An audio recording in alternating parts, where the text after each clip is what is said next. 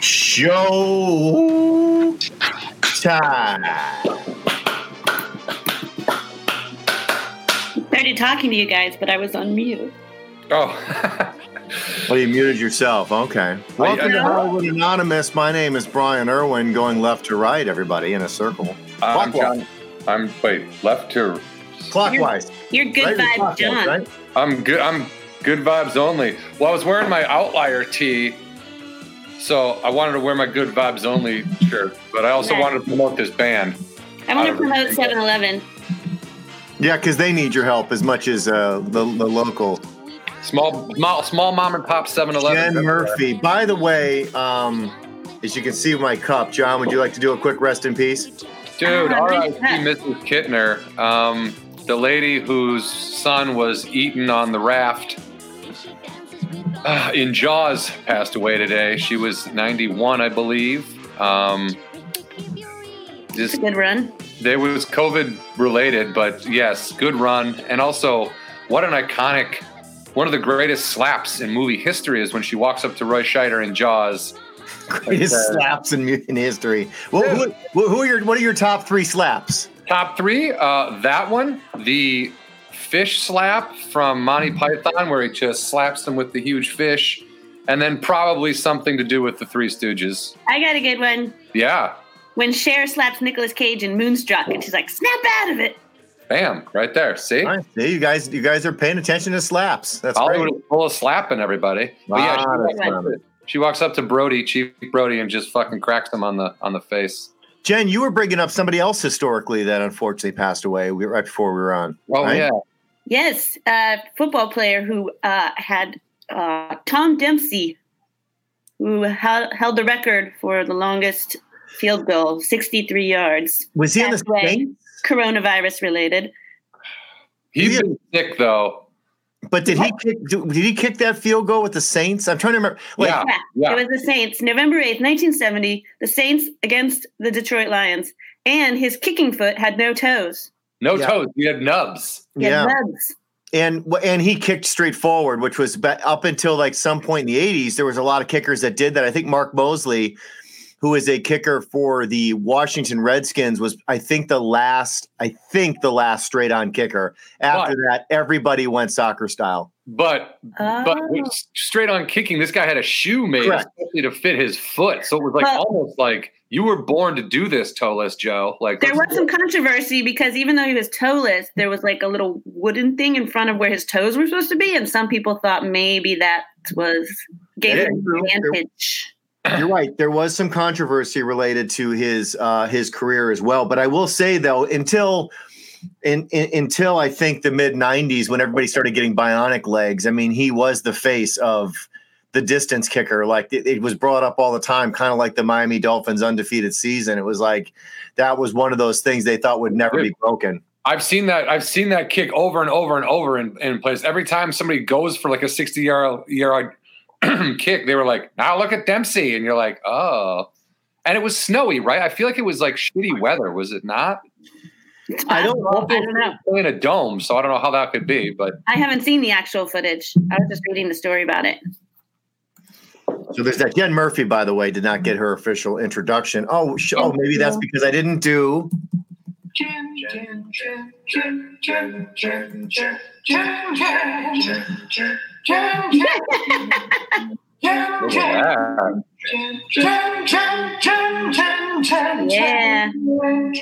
Fucking out of Tootsie Pop. Brian, do you play that around the house a lot for your family? Speedo in the water. I like that dumbbells clip, though. Speedo in the water. I like that dumbbells picture with you behind me. It's so cool. Yeah. I don't even know where we got that. It's all blurry. I don't know. Somebody was capturing our greatness. John's mom is watching. She's letting us know either that or she actually was typing that to a friend via the phone text and instead did the mom move. Just press send. Which just press send. Just send public. Before we stop talking, I just have one more sports thing that a lot of people might be very interested in. But if they are big sports fans, they probably already know this. Okay. But ESPN was planning to release a 10-part documentary on Michael Jordan in June when basketball season ended. But since there's no basketball season, they're releasing it now, April 19th. Sounds very intriguing and exciting. If you want to watch how greatness is made. That's pretty awesome. I'm definitely like, it's weird how much, like, I don't watch basketball, but it's weird how I notice it not being around. You know what I mean? I know it's with everything, but like, I guess I notice it more because I don't see any baseball. I don't see any hockey, but I'm watching old baseball games. I'm watching hockey fights on YouTube. You know what I mean? I'm not watching any old basketball, except for people who post stuff about Kobe. I watch all the old Kobe stuff now, but I'm really curious to see that Jordan thing. Really, really. Yeah. That'll be a good doc. By the way, Tommy James just said it took place at Tulane Stadium. You know, you always forget that they didn't play in the Dome forever. So yeah, they played at Tulane. You know, there was an outdoor game in New Orleans. You know, it's that again. That's a doc. I watched McMillions. I think after watching Tiger King, it wasn't as captivating. I kind of felt like, but for those of you who don't know, HBO is free. Not everything. If you go there, it will try to sign you in for a 7-day free trial. Just back out of it. And the minute you back out of it, it defaults into here's the free stuff you can watch right now. So don't sign up. So they're still trying to trick you. For free 7 days. Now, I will tell you this. If you want everything that HBO has to offer, then you would have to do the 7-day free trial and then opt out if that's what you want. If you don't want to deal with that mess and give them no information, you literally can just watch that. And McMillions is one of the things that they showed. I'm not going to wreck it for anybody. It felt really like, you know, they stretched it out more than they probably needed to is really what it was. An interesting story, but it was stretched out. How many is it a part? Is it like a docuseries? Yes. How many parts? 6. And it could have been 4? Could have been 4, could have been 3. You know what I mean? Yeah. But I bring that up because I stand by this. One of the greatest, it's in my top 3 for sure, greatest documentaries ever made. And I'm surprised people haven't seen it. And if you haven't seen it, you need to watch it now. Is King of Kong. Oh, dude. Fistful of Quarters. There are people that have not seen that documentary. And I've never even heard of it. Watch King of Kong. Where? Fistful of Quarters. I don't know. Find it and watch Netflix, it. Amazon, or Hulu. I think it's everywhere. Or get a piece of paper. Wait, no. I think Jen just opened up the Yellow Pages. No, Jen, it's not in the Yellow Pages. You got. I'm looking in the back in the want ads. Is it here? Of Kong. Fistful of Quarters. Brian, you're right. King of Kong is exceptional. Sounds like a porn. And even if you have it's about video games, honestly. And even if you have no interest in or nostalgia for those older games, it's still really interesting and really entertaining. And because of the way everybody looks, it's captivating because you're like, that's what you wore out of the house that day? Wearing another half shirt guy? Are you sure that was necessary? Like there's the wardrobe choices are enough to keep you interested. You know what I mean? I think it's really well done. There's a lot of those types of documentaries though that are out there that I love. Yeah, absolutely. But that just got me thinking that if you're looking for that one is, and it's also just one, it's an hour and a half or an hour 20, whatever it is. It's just that, and you're not committing yourself to, endless streams of stuff. Yeah. Definitely. I don't want to. So is there anything you guys saw this weekend that you want to share with real quick before we switch gears? I watched the Tony Robbins documentary yesterday. Oh God, what is that? That's interesting. I thought it was going to be like 15 minutes of look what he's doing, and then like 2 hours of and here's the dark side of Tony Robbins. And it was not that. It was a 2-hour documentary about look how badass Tony Robbins is, I guess. But so Tony Robbins made the Tony Robbins documentary. Yeah, but they also show that he doesn't just randomly pick people. No, they tell him who to pick, who has the most fucked up backstory. They tell him who to pick. They tell him. I mean, there is that, which isn't. That's not surprising to me though at all, really. But what I think is what I'll say is, as silly as some of that stuff was to me, I believe that it genuinely helps people. Oh yeah, for sure. And he says it, and up until they talked to him kind of more in depth, I was sort of like, what is his angle? Because the whole time I'm like, he's got to have it. And he's like, finally they get to him and he's like, hey, I don't think what I do is the best way. I don't think it's the only way. And I don't think it's for everybody. I'm just a guy who thinks people should be able to strive to get more out of life. And I get off on helping people do that. I mean, his methods, some of them made me laugh so hard. Like he was like, I use language. I use language. Curses. I curse. All he says is the F word. He says fuck over and over. He doesn't say any creative curse words. He doesn't get cool with it at all. He just says fuck a bunch of times as if in the room you're supposed to be like, oh my God, he's swearing at me. Like it's so, and he overuses it, which is even more comical. It's like, I don't know. There's a lot of stuff in there that made me laugh personally.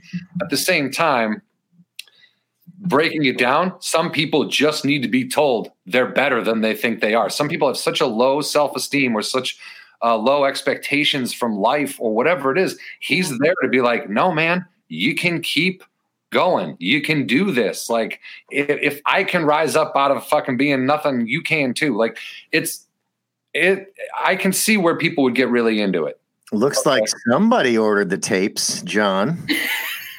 Tapes, dude. I'm watching the free YouTube videos. No, but look, it's not my thing necessarily. I don't need to be in a room full of people. Like, I don't need that. Like, I'm not turning to my neighbor to find out who they are. That's not my thing. But for people who couldn't come out of their shell or who were not able to function at work or who just phobias about being in public. And I mean, this guy is like.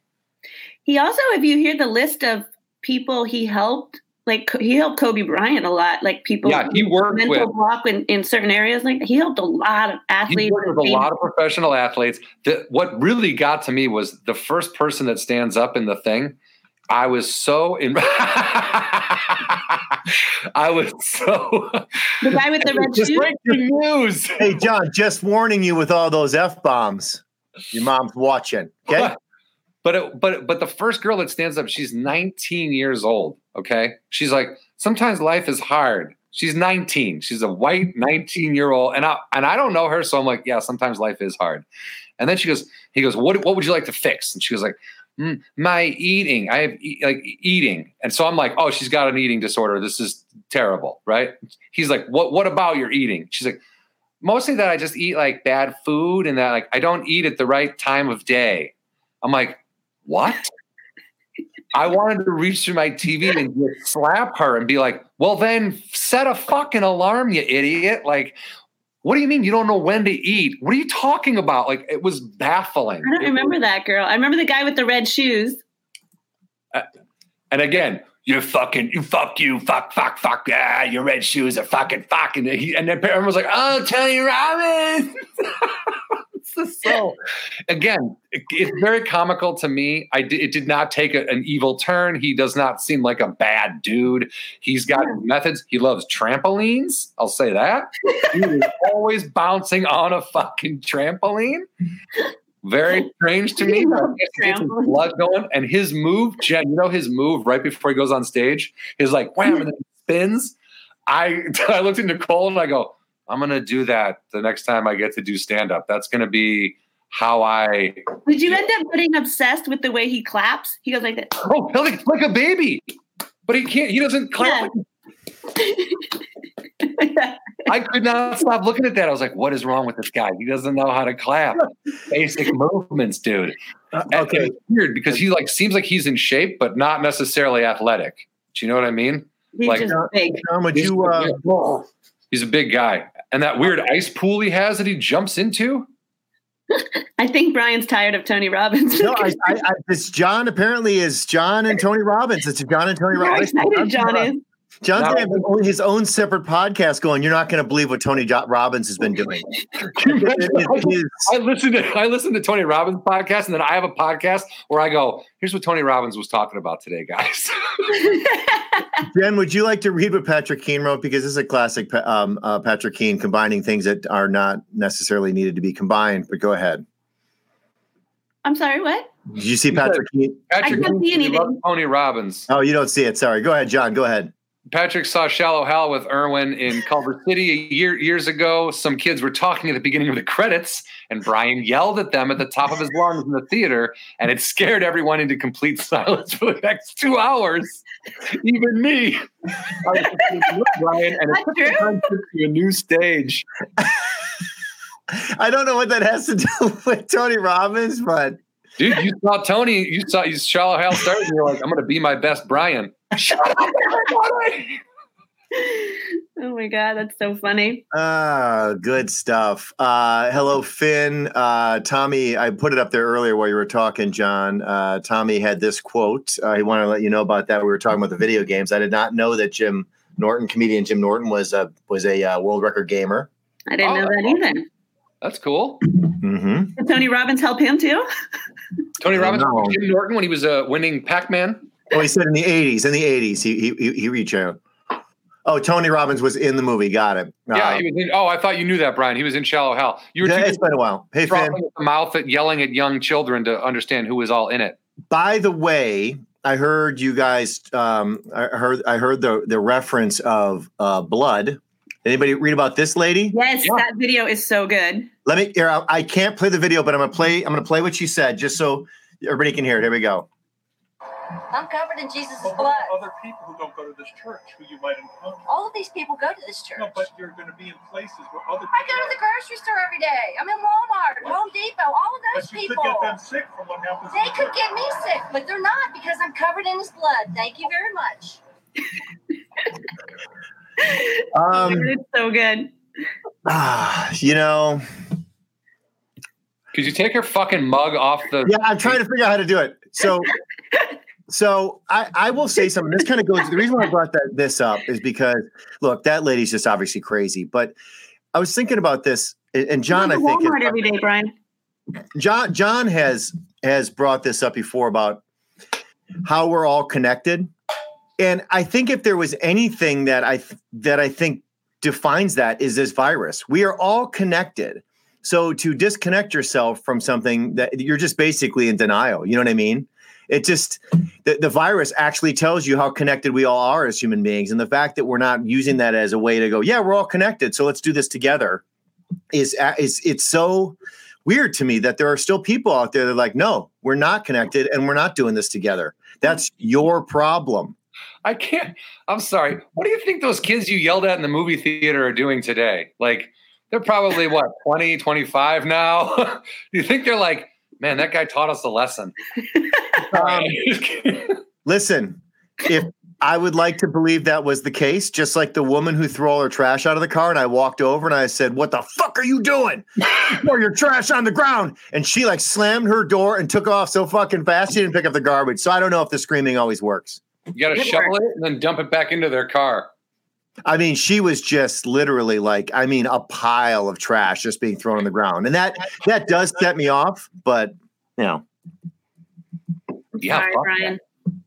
Anyway, enjoy your Easter service. Well, you all sneeze on each other and send it out to Nana. Enjoy your Easter service. What? You're saying that why doesn't she understand we're all connected? But obviously there's still mental illness in the world and she seems like she has a problem. There's no way she's not a little bit. I mean, I'm not going to sit here. It'd be one thing to say Jesus that kind of language. It'd be one thing if she said Jesus will protect me, but to say she's covered in his blood is a little bit like. It's I don't think she understands the Bible. Nothing's that got it there. Alec has spoken. I agree. He'll be on in a few minutes. It's our guest. Alec Chambers is going to be coming on in a little bit. Hey, Heather Spearman. Heather Wisniewski is watching. That's awesome. Do you think that lady gets really excited when she gets her period? I don't. Jesus' blood coming out of me. Well, no, I wonder. I don't know. I mean, or the exact opposite. Maybe she just puts it all up. She puts it in a bucket. Maybe that's demon water to her. Probably saves it all. Puts it in the freezer. Hey, I mean, people like that, you don't even want to know. You guys know buckets of my period blood? 1 Why would we want that? Jesus blood and stuff. Sorry, this is getting gross. I apologize. no. Real gross. Jen, you brought it there. But you know what's not gross? But so I decided to go down the Glenn A. Larson path. Glenn A. Larson was a producer back in the 70s and 80s, and he made a lot of everybody. I told you I was watching the Nancy Drew Hardy Boys and stuff like that. Glenn A. Larson created Magnum PI. He created Battlestar Galactica, Buck Rogers in the 25th Century, all those TV shows. He also, and this is what I watched yesterday, he also created Knight Rider. I've never seen that show, so I decided to watch. You never watched Knight Rider when you were Never young? saw it. So now Knight Rider is my new good. guilty pleasure. How And did it you never is, watch that? you know, Dude, Knight Rider's awesome. well, I mean, when I was a kid, the idea of a talking car was pretty cool. Yeah, I've never watched it as an adult. well, here's the it doesn't thing. hold up. It's I'm watching it because I love the cheese aspect of it. I'm not watching it because I was like, this is probably one of the best TV shows ever made. I'm not comparing it to like The Sopranos or something else. You should watch the A-Team if you want cheese. I'm gonna get there. I'm gonna get Man. there. The A-Team is pretty corny. It's awesome. But it was my favorite show as a kid. It was my So good. favorite show. I never missed an episode of the A-Team. And I loved MacGyver every time he would fix something. We watched MacGyver in college a lot, actually. Can I tell you guys one thing that I have noticed in watching this stuff now, because TVs are so big, you realize how many things they didn't care about or got away with because TV screens were smaller and the quality, the standard definition of the show itself, you would miss things. Like in the pilot episode, the kit car drives up by itself to David Hasselhoff, and there's just one shot where you see a guy's hand come off the wheel and like hide back behind the seat again. You're like, they didn't even give a shit. Are you They did serious? not care. They made it. The only funny thing about it was he was wearing the same color jacket as the leather seats, and they were like, good enough. That's good enough. Camouflage. Wouldn't it be great if it was like David Hasselhoff trying to stuff the guy who does the voice down, but it just looked like some dude was constantly sucking his dick and he was just... Wow, we're going dirty today. What's up? Me and John. And my other favorite one was when I was watching one of the I was watching a car chase in I think it was the Hardy Boys or something like that, or Nancy Drew, one of those ones, but that would have been about 1975, 76. And there was one quick shot where they didn't even bother taking it. Like they had the close-up camera and the close-up lights were still on the front of the car. And when they went to the wide shot, the car's driving down the street with a camera on it and two lights blasting at the actors on the inside of the car. And they literally just left it in there. And I'm thinking to myself, okay, I'm watching this thing 40 some odd years later, and no one was even like, we should probably take that out. They're like, no. There's an editor like, I could, but No one cares. And they're like, okay. And the How other would they thing, ever know that you're going to be watching it on a 60-inch screen TV? also think about this: when they made those things, when they had those gaffes and made those mistakes back in the day, there was no internet, there was nowhere to write about it, there was nowhere to discuss it. You just saw it, you might have went, huh, and you moved on with your life. There was literally nobody hanging on to having more discussions about it. There's a cut. You know the movie Duel? It was Steven Spielberg's first movie. It was about a truck that like stalked a car. Basically, it was like a truck driver who no one knew why, but this guy terrorized a motorist. And at one point, there's a shot. No, that was Stephen J. Cannell. Yeah, Stephen J. Cannell was the other. There was a crossover. Glenn A. Larson and Stephen J. Cannell, because apparently you had to use your middle initials on both of those guys. They did a crossover with Simon and Simon. Ah. Good to know. But anyway, in Duel, there's a shot it was made for TV. So they showed it on TV, but it was so good. They also put it in theaters. In the shot, like the bigger shot, there's Steven Spielberg in the back seat, like, crouched down for like a split second of frame. And just in there, they're like, yeah, okay. And then they were like, great. You want to do Jaws? Jaws. When I was 27, I could barely function. That dude directed Jaws.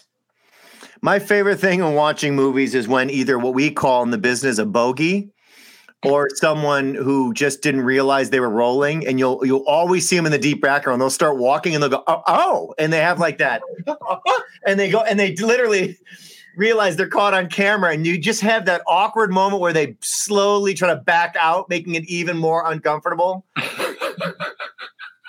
Those are my I don't think I've ever favorites. noticed They're that. so Dude, deep I've seen- background if you that no watch- one's paying attention, but man. Watch a lot of even Friends. Watch Friends, like background actors in that. Like just really, if you just watch them, focus on them because their conversation, what they're faking, they're like.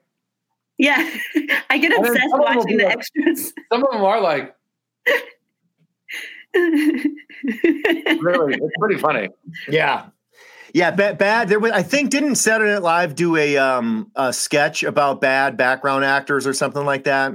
I could have No, swore they did Probably one, not. Yeah, I'm sure they did. like 2 decades ago or Ricky something. Gervais had a really hilarious show called Extras. Yes, Oh that, my was a great, God. that was a great show.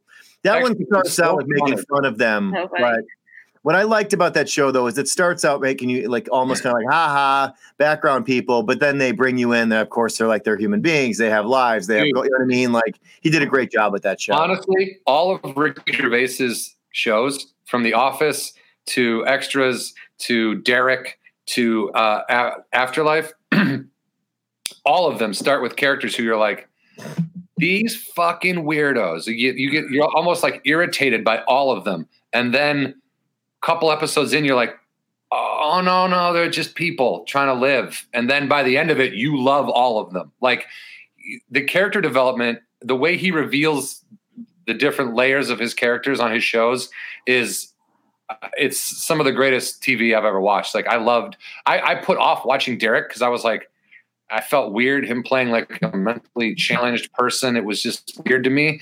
And then I watched it and I was like, oh my God, is this a good show? Holy Oh, it is. Derek. That's the one I have not seen is Derek. Watch it, dude. You'll love it, dude. You will love it. And then you see Okay. he reuses characters, like not characters, actors. Jen's got her things to watch notebook. Dude. And Afterlife is so good. Weirdos that he surrounds himself with in Afterlife. It's just so good, man. And his comedy too, his specials. I love his specials. I think he's so funny. He's great. He's a dude who loves dogs, thinks people are a virus. He's correct. He's Hey, British. a couple things. Our guest Alex Chambers is coming up in a little bit, but I don't want Jen to go just yet. I want to talk to you guys about one other thing that happened to me this weekend, and I'm curious to get your guys' feedback with respects to what it was like when you were growing up. But my kids kept making reference to the quarantine this, the quarantine that, and I started realizing like that's going to be their thing. They're going to remember for the rest of their lives. This moment in their lives is going to be their thing, right?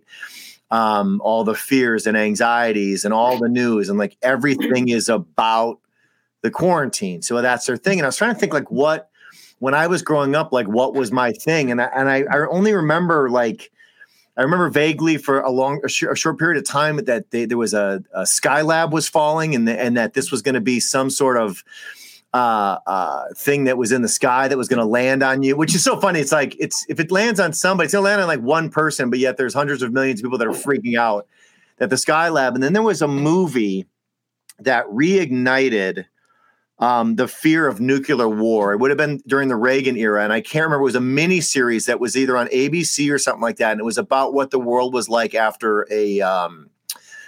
I was trying to remember what it was, and I don't have time to Google it right now. But like, it was a mini series about what life was like, apocalyptic life was after a nuclear war, and so that became like the big fear again. Was like, are we going to get into a nuclear war with Russia? When I like in the early '80s, that's what I worried about.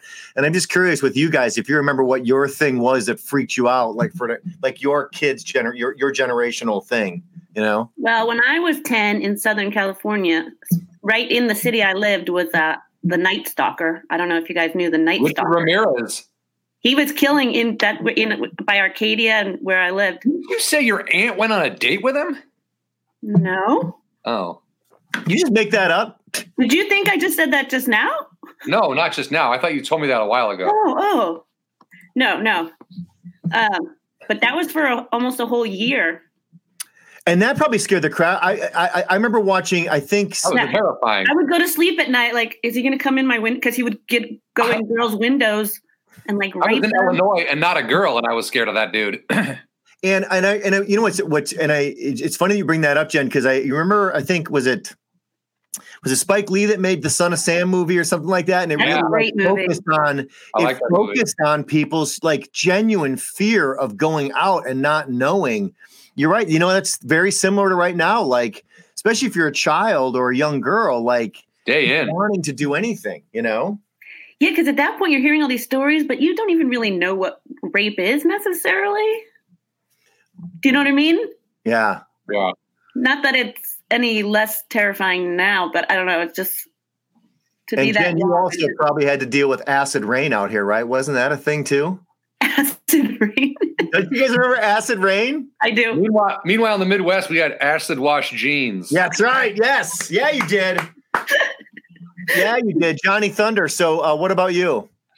Dude, I remember when the space shuttle blew up, the Challenger, when I was in fifth grade. That scared the shit out of me. And it was the first time I remember thinking,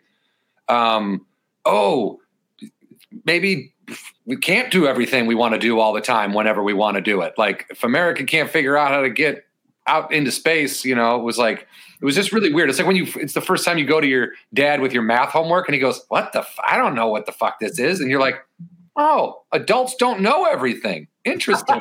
It was like that realization where you're like, oh man. But also we didn't have any I don't know when John Wayne Gacy was killing people. I remember reading and seeing in the news about Jeffrey Dahmer, but that was after he was arrested. You know what I mean? That was like, it wasn't like somebody's eating children and then they found him. It was like they found him and I was like, God, there's people like that out there. Holy shit. Yeah. And the thing about him, and the reason why the Dahmer thing was so different than the Night Stalker was because Dahmer was killing people that nobody was talking about, that no one was worried about, that was missing. And that's how he got away with it for so long. It wasn't until a guy went running down the street with blood on his body screaming, some dude's trying to eat me, that, you know. They took that guy back to his place, though. I mean, again. Yeah. They took that one. There was like a dude who escaped and was like, help me. And they're like, hey, this guy said he came from your apartment. Is everything cool? Oh, yeah, it's my boyfriend. He's crazy. Cops were like, all right, weirdos, see ya. One of the cool things about the Night Stalker was I remember watching live on TV. The cops didn't catch him. A bunch of neighborhood guys recognized him, and like 5 of them all jumped him. And really? Like a citizen's arrest. Wait, my neighborhood went after raccoons that got into the garbage. Like they saw him walking down the street and they all attacked him, and then they called the police. And Jen, wow, good for them. And Jen, he's not the one that that was doing it with his cousin or whatever. It wasn't a 2-person job. Was that the Hillside Strangler? Was that a different one? Yeah, I believe he was alone. Then when he went to jail, a bunch of women wanted to marry him. Of course. Just like Ted Bundy. Just like Manson. So weird. Yeah. Well, you never have to worry about the pop-in. That was on Seinfeld, remember? Marry a prisoner. You don't got to worry about the pop-in. Dating's easy. Scheduled visits. So, yeah, thank you for bringing up that childhood trauma. Wow. Well, that's crazy. I mean, I'm sure your mom was like, you got to stay in. It's crazy. Like, she was probably terrified as well, you know? I don't remember her being scared. She was like, it's cool. Trump will save us. Home Alone 2 is on, everybody. Never mind. You sound exactly like my mom. What's that? You sound exactly like my mom. By the way, I didn't watch this documentary. We'll put a button on this conversation. I only watched about 20 minutes of this documentary, but I was flipping around Hulu, and there's a documentary about some guy that parents hire the clown. They hire the clown to scare the crap out of their kids when they've been naughty. And I forget what the name of it's down in, you're never going to believe what state this takes place. Alabama, Arkansas, Missouri. Florida. Thank you, Jen. Yeah.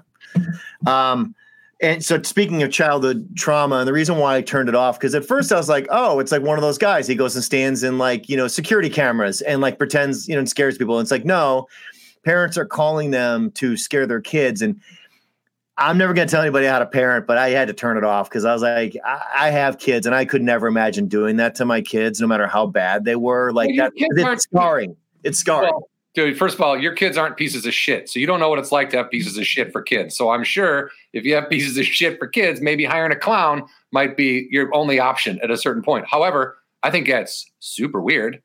Also, are they hiring? Can I do it online?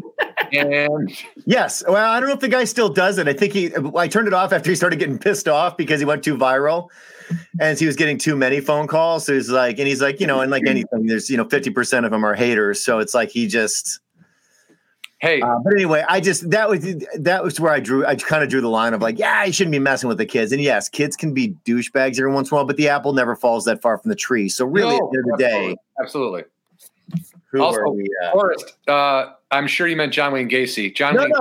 This other guy, Gary, he didn't do anything. Gary just worked for the UPS. Yeah, he didn't do anything wrong. He just lived near him. John Wayne and Gary are three different people. They were roommates at the time. They were a law firm. I worked for John Wayne and Gary, the weird law firm that uses first names. Aw, poor Forrest. We can bring in Alec, and you don't have to leave. Yeah, Jen, that's true. Jen, you can do whatever you want, Jen. But we will bring in our guest. Our guest today, John, if you want to go ahead and introduce everybody to our guest today. Our guest today, artist, editor, drummer, ex-art department from Punk'd and many other hidden camera shows, Michigander, Alec Chambers, everybody. Hey, everybody. How you doing? I accept all of those titles. That's good. Yeah, that was good, right? That's very good. Right? Yep. I feel like, because when I met you, you were in the art department on Punk'd, but you were editing for what you really wanted to do. And then now you're in Michigan again. You're doing art, but you still work production out there, don't you? Well, I was. Okay. Well, I was around 2010 and 11 or so, and there used to be incentives here that were really good. Really good. And that all got squashed by the governor and all kinds of stuff. Gotcha. That was like right in the Detroit area? Yeah. Like Detroit was going to be pretty much what Georgia is now. I remember they were trying to get more filming in Michigan. Yeah.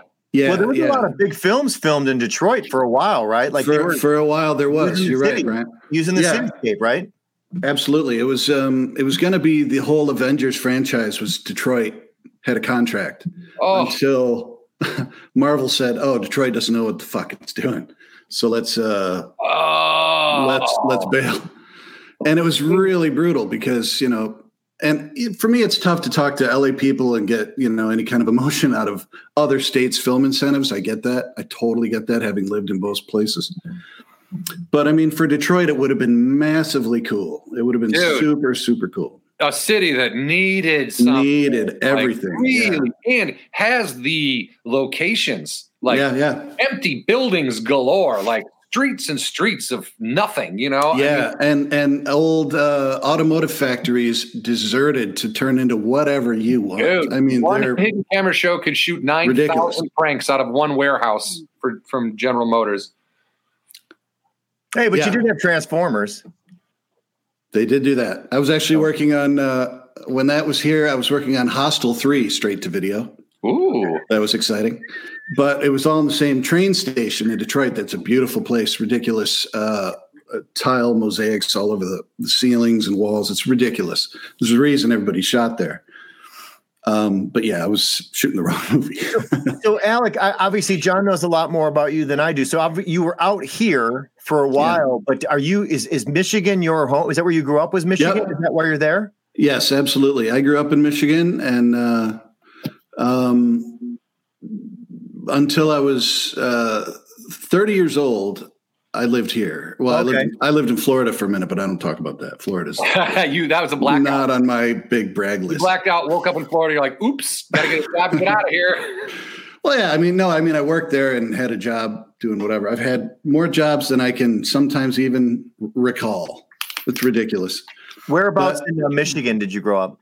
I grew up in White Lake, where I am right now. I'm not 2 miles from where I grew up. I'm very close to where my girlfriend grew up as well. She and I are both close, so we can be near our parents at this point. Are you? What's the biggest major city that you're closest to? Major city, Pontiac. Okay. Show us on the hand. Yeah. Right around there. There you go. Right around there. Eastern Michigan. Yeah. Southeast Michigan. Yeah. Oakland County. And for your I mean, we'll get to what obviously got you out to LA, but you're not an actor, you're not a stand-up comedian, correct? Correct. You met John through art, and is that where it's always been? Has art always been your thing, and was that an early thing for you, art? Well, that's a weird label because art, as far as drawing, yes, I've done that my whole life, to varying degrees of whether or not I was any good. But as far as art department in films, no. Yeah, not at all. I mean, I did it. I it's a whole long story of, from here to there and then doing it. But I never once thought growing up, I'm going to be in the art department. Never. Yeah. Never. I think I'm going to hide dildos in every scene on this Hidden Camera show. Right. No. And especially art department on Hidden Camera, because if you remember at the time, I even worked on one like John worked on Jamie Kennedy Experiment. Right. Yeah. Well, we worked on Scare Tactics, which was like basically right after that. Yeah. And that was my first gig in production in LA. Scare Tactics is intense too. That's like every other. That was a lot. Was like you can't kill people. Scare Tactics is like take them into the other room and pretend to blow their brains out. It's like six Sasquatch on them in a trailer park and see what they do. It's like what? Yeah. Really? Okay, sure. But I don't know. I mean, for me, that was a big trial by fire. That's the best way I can put it. Did you, when you were practicing your artwork, were you also into heavy metal? And did you draw some pretty kick-ass stuff on your notebooks in high school? No, I was kind of lame. I was drawing a lot of wilderness scenes even then. And if I wasn't drawing that, I did draw some Van Halen logos. There we go. I found that to be pretty cool. I drew Van Halen, and I don't know how many times I drew the Dead Kennedys logo because it's awesome. You ever heard the band? Oh, sure. Yeah. But I didn't know how many times all that shit before I heard the band. Yeah. But am I yelling? Because I have headphones on. I feel like I'm screaming at you guys. No. Whatever. I always feel that way on here too. Right? Yeah, I don't have little earbuds, so I'm using these giant canes. You are totally fine. By the way, not only a great movie, but some of the greatest artwork. And there's a guy that did that artwork, the Vertigo poster you have behind you. I know that guy did a lot of great stuff in the 1960s. I can't remember the artist. Are you familiar with the artist that does that stuff? I am not. I'll admit I got that on like posters.com. But it's a great, he did a lot. If you actually Google the name of the guy that created that stuff, you'll see some pretty amazing. It's super cool. If you get any kind of mid-century film artwork of any kind that's legit, that's priceless. It's gorgeous stuff. It's so beautiful. Yeah, absolutely. So what did you do in high school, and what did you do when you got out of high school? You said you really didn't get into doing any of the film and television stuff until you were 30. So what was your drive early on? Well, that's a two-part thing, I guess, because in high school, all I did was listen to music and run track. You ran track? Yeah, well, sort of track. It was an offshoot of the high school track called the Runners Club, and I used to run long distance races in that. It wasn't like for any kind of letter or anything. But I was in the marching band, but I was also a drummer in the marching band, so that was okay. So you hazed, is what you're saying? You were a hazer?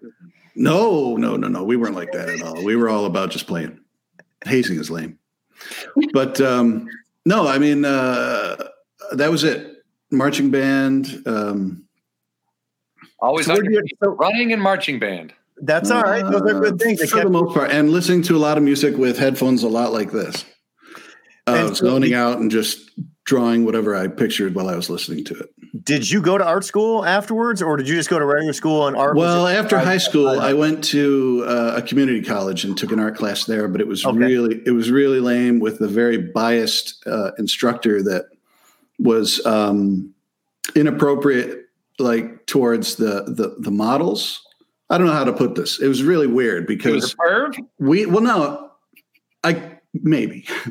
because we'd have a model there and she'd be standing there and he would say odd things like, "Oh, see how it was terrible. Like the way the shadows fall against whatever. It was just really unnerving." And he loved all the girls in the class that were taking the class. And dogged every dude's artwork that was in there. And the girls saw it and the guys saw it and everybody was like, this guy's a menace.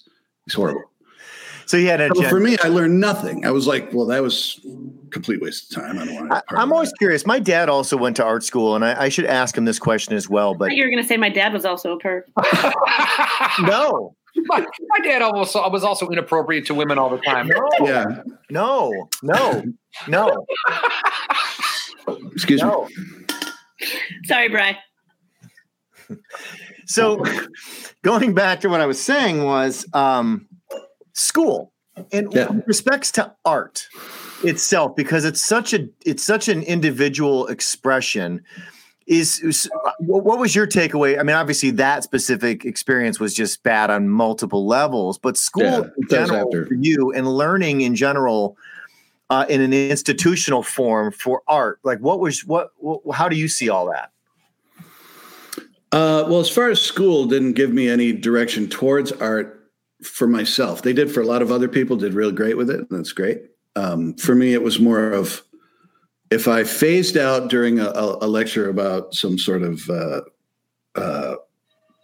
mathematical equation, I would think about drawing something. To me, that was more about that. I wasn't a great student, but I could draw pretty well. And right? So where did that take you? So you get out of that, obviously, and then what? Not awful far. But it also, I mean, morally, I think pretty far, because I paid very good attention to what I was drawing and also what other people could show me about what I was drawing. It was more of a. But was there an outlet for you? I mean, I always wonder. You obviously know you have this creative side, and you are learning, and you're absorbing, and you're evolving. But how do you translate that into being able to pay for things for yourself? Like, how do you connect those dots with what you're starting to develop?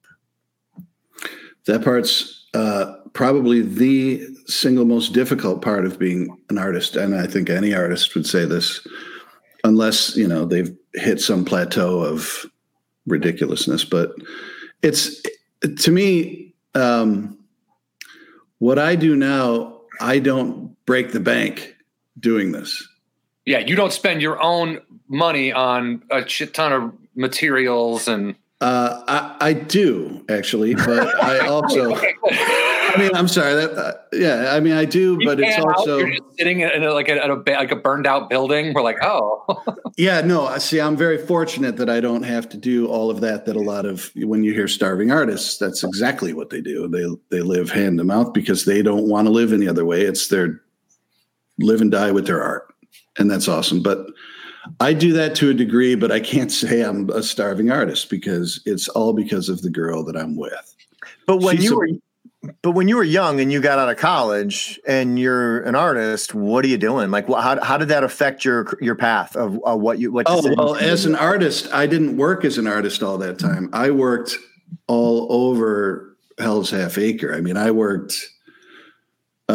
used to work. Putting in closed circuit television for racetracks, pouring basement walls for the Carpenters Union. And so you didn't see art as being anything that could ever equal. No, it's something it's literally something I did. I think I'm yelling. Yeah. But something I did when I was on the phone on hold, drawing pictures on bills. So no one in your family. Did you have any, were your parents drawers? Was there anything that was like? My mother's a painter. Yeah, she's very good. And John is a painter. He certainly is. Yeah. I've seen the stuff he does. And I think his admiration for Bob Ross is spot on because that guy. That's all I know, baby. If you're listening, he'll teach you everything. If you're really listening and you're really willing to put it in. If this guy's listening? Yes. Well, I don't know if that guy is, but I know that the fella I see on the screen right now is. That guy didn't listen to anybody, dude. That guy had the answers to everything. All right. So were you were the guy, basically, you're the odd jobs guy. Did everybody know that you were an artist and kind of rag you for it? Not at all. Not at all. I mean, I think people that grew up with me knew I used to draw how far back we go, like in elementary school, drawing dinosaurs and whatever, just like stuff the kids draw. And in junior high school, it became more about girls, rock and roll, whatever else high school you get into. But drawing kind of went away for a lot of years. And so you get out of school, you're doing odd jobs here and there. Were you actually also actively seeking a career at that point that had nothing to do with art, and art was just always going to be a side gig? I'm just trying, just so you know where I'm going with this. I'm trying to figure out how all the things that we do in our lives, we think at the time they don't connect any dots, but ultimately they end up connecting dots in little pieces of each thing we do in our lives connects to the totality of our decisions, you know? It's true. And art had probably very little to do with any of that at that point, because I had to, be an adult and do stuff and make money and whatever. So for me, it was a lot of, okay, well, you squandered your high school life doing whatever you wanted, and now you didn't go to college. So who are you? What are you doing? And it was a lot of, well, I need to make money. And there were a lot of blue collar ways to make money. I grew up in a blue collar house with my dad being an electrician. And he said, you get into any union, they'll take care of you. You'll have money, whatever. You don't need to worry about it. And that's the safe way. You want to be an artist and starve? You're talking to the wrong guy. I don't know what that is. Yeah. I said, that's fair. So I did that for a very long time. I poured basement walls and learned exactly what I don't want to do in my life. And, respectable work. All those guys are tough fellas. It's not about not respecting those people. It's about figuring out who you are and being like, this isn't going to cut it for me. I'm not into this. Right. So I felt like, I'll do this stuff. I'll make the money. I'll get along. But I never thought I'll find a woman. I'll marry her. I'll have children and I'll get a house. That was never, ever in my eye line. And now you're getting married in October? And now I'm getting married, yes. All right, well, thanks for coming on. I mean, you really connected these dots. I mean, it was so easy. Don't forget to look into that poster behind you, and we really appreciate you visiting. Thank you very much. But yeah, it was a lot of, trial by fire. Find out this. Do you work this job? Do you like it? No? Well, do something else. That's life is, though. That's what life. Yeah, I was just going to say that's the beauty of it, is the fact that maybe in the moment we all think we may be making a bad decision staying where we are, but you're not. You're just feeling it out. You're just that's what it is. That's the road. That's the road you take. And at times you have no idea that you're on a very important road that's teaching you things. You just think you've blown it a lot of times. And you're like, ugh, what have I done? And at like 28, I'm like, oh, it's over. I blew it. And that's ridiculous. I mean, I'm 50 years old now. And I'm happier than I was in my 20s because you're smarter. I wasn't making all the money. I didn't have the house. I didn't have the stuff. And that's all shit. Yeah. It's not shit. That's not true. For me, it's shit. It's not that important. It's not as important as being happy. Which brings me to my next question. Why on earth would you move to Los Angeles to try to get into a business when you're talking about just trying to find happiness?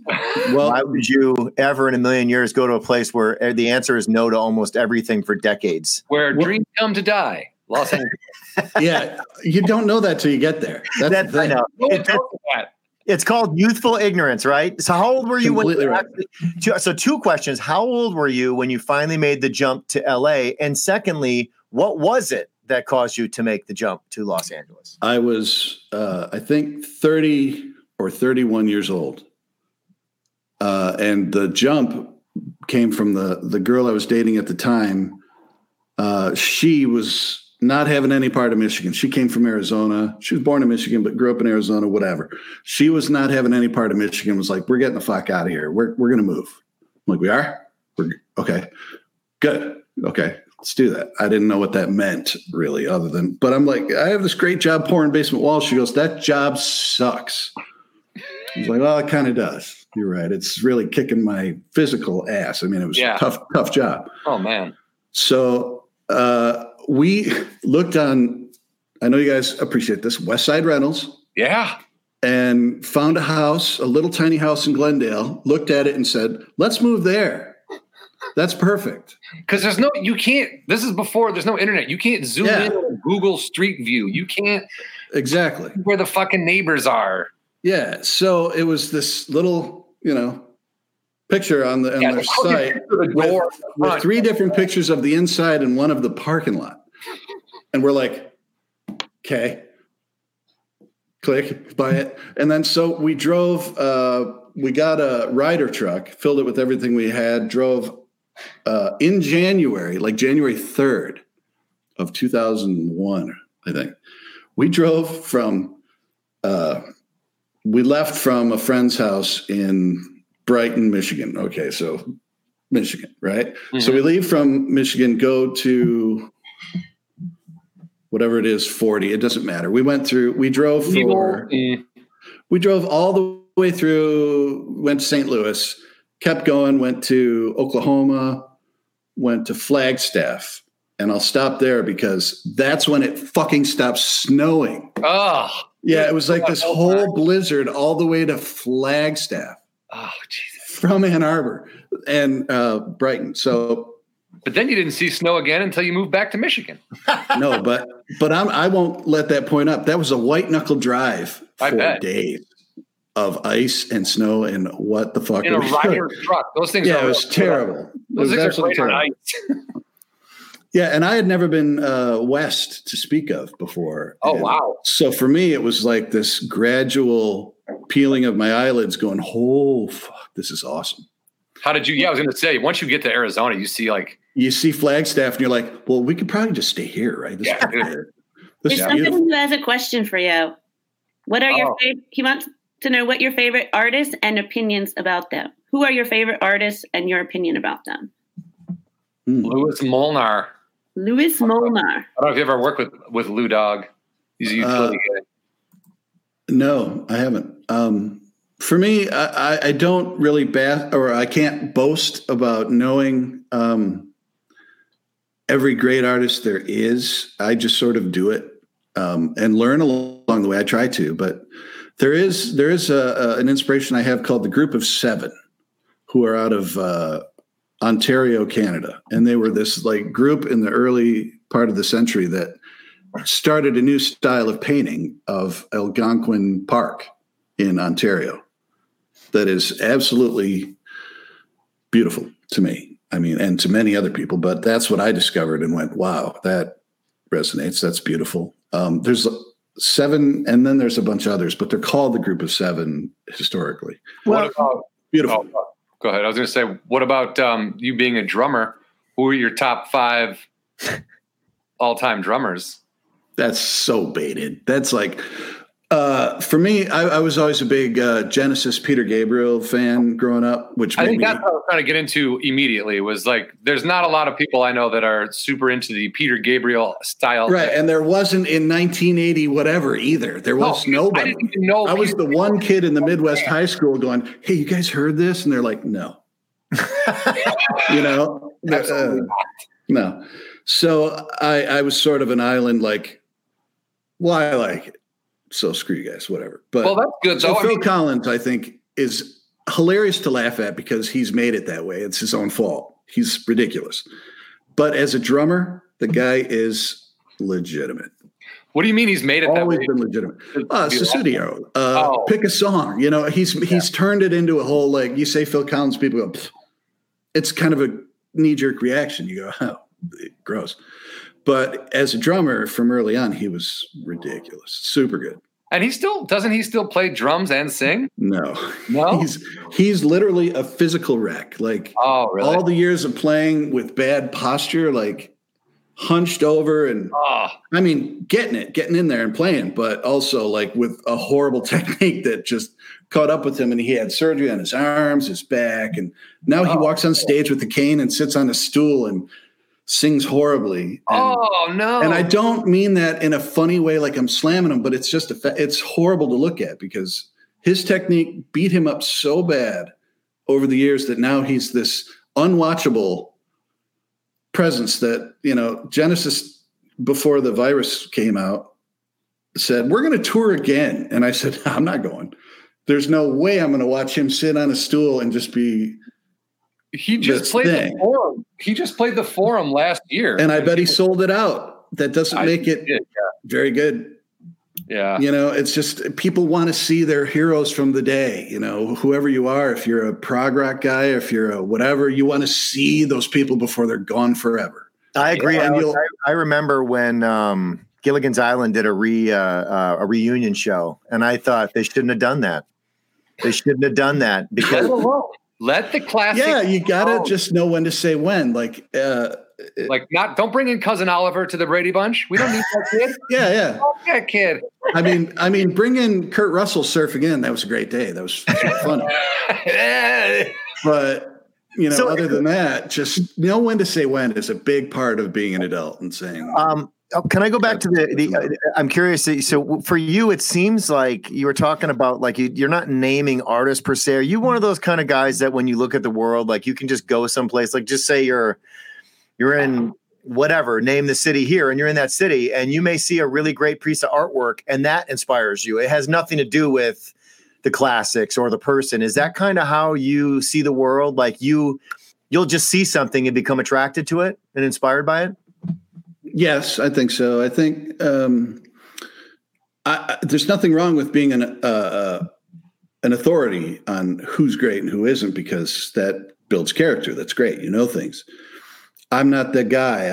I see something and I'm like, oh, it's beautiful. Or, you know, I think everyone loves that, but I can't get on board with it or something, you know, one or the other. Right. For me, it's about, you can kind of see when somebody means it, when they paint, when they really mean it, not just that they're good, they have great technique. That's one thing, but when they meant it, when they painted it, like they really saw it and really loved it, it'll come through. It'll be this like, holy shit, that's gorgeous. And there'll be other people who are technically good and do the work. And you look at it and you go, well, that's great. You know, that's technically great, but it doesn't really blow my hair back. It's not doing anything for you. No. So when you got out to LA, also known as the first 3 months would have been your cocaine months. What, the old cocaine months. The first 3 months, man, can seem like a lifetime when you get out here, because like everything happens in those first 3 months. It's great. It's like a vacation. Everyone's super nice to you. You feel like you got the world. You're going to be able to grab this thing. You got this city figured out. People are telling you they're going to hook you up, all this stuff. And you're like, yeah. And how were those first 3 months for you when you landed? For sure. I mean, man, you just nailed it. That brought me right back to those. It's like you just get out of the car. Seriously, those crazy days of unloading that Ryder truck into that stupid little bungalow that we were in. And there were literally helicopters flying around with spotlights because somebody had done some sketchy thing and ran past. We didn't know. I'm like, really? This is – They were okay, cool. I'm like, this is actually pretty nice because the lights in the back of the truck were fried and they didn't work. I'm like, oh, well, that's helpful. That's good. Thank you. All right. Yeah. So that's moving in, but it was really a lot of, this is awesome. Let's decorate the house. Let's work on the yard a little bit and make it cool. And let's, tell our friends and take pictures. That was month one, and then month two is, all right, well, I'll start looking for work. It can't be that goddamn hard. There's all kinds of work here. It's a big place. There's all sorts of shit to do. And it was not, my girlfriend who went, she had a job already with the bank. She had it lined up, just transfer. You guys got out here. Yeah, she was a financial advisor. Is what she lives in the normal world. She was like, I'll just transfer and it'll be like financially nothing changes for me. And I was like, well, I'm just going to go and hope shit works. And it was like, it didn't for a long time. It didn't for about exactly what you said, 3 months. And I worked crazy, weird fucking jobs. Like the first job I had, this goes back to your reference of David Hasselhoff. This is great. All back. By the way, greatest one of the greatest biographies ever written. Don't Hassle the Hoff, written by David. One of the greatest titles of a greatest biography. Yeah. The best title. So there was a job like back then. It was in the paper still. I mean, I'm not that old. I'm 50 years old, but then I was looking through the fucking newspaper for work. here comes an ad for live camera switching with Jeff or whatever his name is. I don't remember his name. I'm like, well, I could do that. Was And it I'll Tom Wayne Gary? No, live camera switching. Yeah, that was his way of saying we don't edit and post. We record live and distribute live. It's like, great. That's fine. And I need to take a step back. Brian, you might appreciate this. One of the things I did was go to a broadcasting school called Specs Howard in Michigan. That's pretty well known. Ooh. And the rest of the world is not known at all because it's not very, it's what it is. It's whatever you make out of it. It teaches you everything you need to know, but you need to be the guy that runs out and does it. They promise 98% job placement at the end of your graduation, but watch out for what that job is when they yeah. So obviously, okay. So I did that and had all this knowledge under my belt, went out. And so this guy's like, live camera switching in LA, just come do it. I'm like, all right. So I drove out, I met the guy and it was in his living room. He's like, well, we're going to get in my van. We're going to go up to the Hollywood Hills to this private school. And I'm sorry, I don't remember the name of the school, but it's where Wonderland. Right. Yeah, it was. I know that's the school up in the Laurel Canyons. It was in Laurel Canyon. Yeah. No, it was more towards like. Is it La Cañada? Yeah, that's it. Yes, that's it. I almost called it La Canada because I've been home for 10 years. It feels like Canada out there. You're on the circuit. It was somewhere up there. It was an all private girls' school, and they were doing a play. I went to that school. Did you really? Did you? You recorded Jen. It's very possible. Let me put it this way. Annette Benning's kids went there. I don't even remember. Okay. Annette Bening and her husband, help me. Warren Beatty. Warren Beatty. Their daughter was in the production. And there was an all-male school down the street. Yes. It was way up on a cliff. Yeah. So, okay, great. So Owner Academy was right down the street. Yeah. To me, I was like lost because I had just gotten there 3 months ago and was like, dude, I'm on the top of the hill. That's all I know. This is really far away. You had an experience that I had, and I just want to veer off for just 1 second. I'll let you get back to your story. You experienced something that the majority of people don't experience. Like when you move to Hollywood, there's the beach area. There's Hollywood proper that people kind of live around. John used to live kind of over near Hollywood Boulevard, but that's not the typical place. Most people move to the Valley. That's it. So the Valley by Ventura Boulevard. Santa Monica, Venice. Right. And then, then there's all these other little pockets. When you start talking about going off the 2 freeway down out towards when you basically go east of the 5 freeway, you're no longer a part of you. Or no, you're not. The minute you pass like Eagle Rock and keep going, you're like, yes. Eagle Rock? What the fuck? Yeah, where the fuck am I? I spent a decade downtown, and I was like, wait a minute, this is not Hollywood. And I learned, no, that's how the business works. They go where they can film, right? They go where they can do it. Yeah, but and there's actually even I saw what you were talking about before I moved out this way. That was way off the beaten path. Yeah, for sure. And so anyway, back to so here you go with this guy in a white van. Yeah. So he says, all right, so all you're going to do is stand there with a camera and just follow whatever the play is or the dance is, whatever. Just follow the people, and I'll direct you from the van. He had a whole control system in his van. It wasn't like a dirty, gross van. Right. It was like a whole production van. Yeah. So with all our cables running out, so we'd run all the cables, we'd do all the grunt work too and everything. And this is all for, $10 an hour or whatever it was. So we record this whole show, and it's he says, here's the news. We're kind of up in a pretty affluent area. You might run into people you recognize. Don't talk to them. Don't bother them. I said, well, that's fair. I'm not going to do that. I get it. Their kids are in a recital. I get it. That's fine. Whatever. So I see Annette Bening. I see Warren Beatty. Thank you. I can't remember his name. And I see them and they're talking. They're like, chit-chatting with their neighbors or whoever in this beautiful place that we're in and whatever. I thought, okay. So I went and got a drink of water at the drinking fountain, just a drinking fountain. And I turn around and there's David Hasselhoff standing there. Yeah, there is. His daughter's in the show.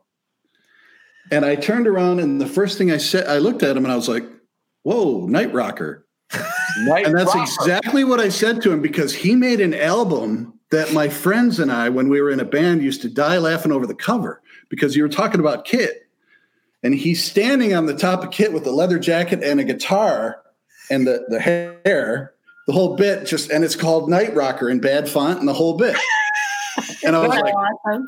I turned around, and it's the first thing out of my mouth, and he went, yeah, and got a drink of water at the fountain. I thought you were going to say he got really excited about it, because I've always understood that he cared more about the fame of his musical career than he did about being an actor. So I would have thought he'd have been stoked that you recognized him. Well, it wasn't like I ran up with a pad of paper and a pen, like, could you sign my Night Rocker memorabilia stuff? I was wiping my mouth from a drinking fountain. I went, whoa, Night Rocker. And he was like, yeah, I get that a lot, whatever. Yeah, he was probably like, stop mocking. And I walked away going, I have officially crossed into a weird thing. Yeah, you have. And by the way, awesome. Correct me if I'm wrong, but he's also not a small dude. He's a big dude. No, he was giant. And he wasn't giant in stature only. He was also at the bar talking about the Four Seasons in Milan, like with a big loud voice and waving his hand. And I was like, yeah, I'm here to do live camera switching, guy. I'm not going to listen to any of that. David Hasselhoff is what I believe that Shooter McGavin from I believe Shooter McGavin is based on.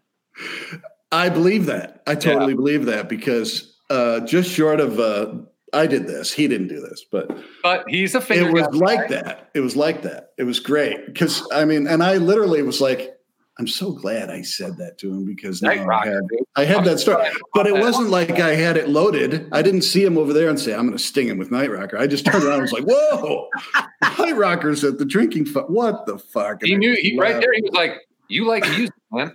Cool. He's like, yeah, no good music when you hear. No, I don't. No, I don't. So it was funny. That was that. That was that. That's the end of that story. Was that one of your first That was one of your first gigs you ever had? Absolutely, yeah. The second gig I had was a horrific mistake, because, like you guys have talked about, I've heard you guys talk about it.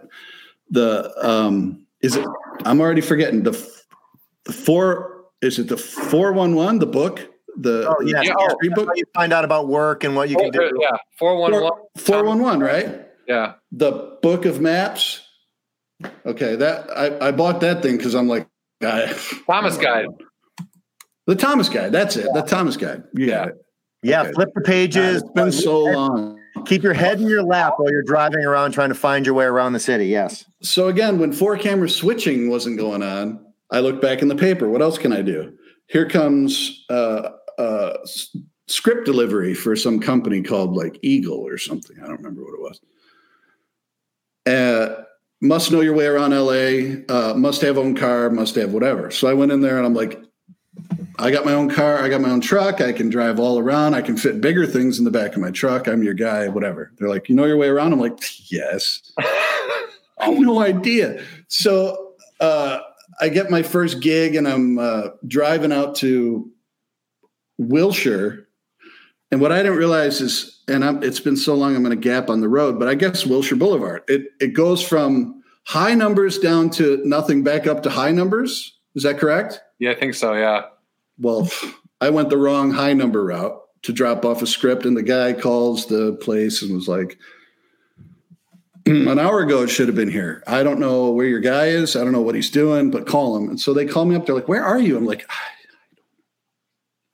because when I got the job, they're like, do you know the roads? I'm like, yes. And, because I needed the job really bad. And I figured, how hard can it be?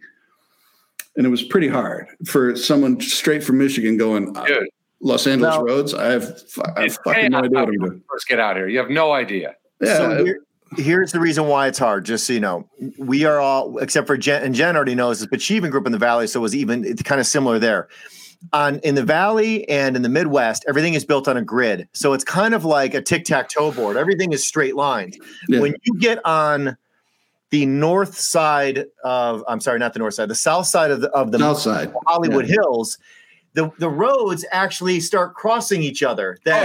Where we're basically going like this are now this. And you're going, wait a minute, Well, why am I crossing a street that I was driving parallel with? And you literally, if you haven't been here that long, it starts messing with your mind, and you. Yeah, it was horrible. Even the 101 is like, this is the 101 South. Now you're going 101 West without changing. What? Wait, what am I doing? Yeah, exactly. Yeah, and I remember getting lost on plenty of weird like deliveries, but that first one on Wilshire was ridiculous. Yeah. They're like, you're supposed to be there an hour ago, whatever. Like I said, but.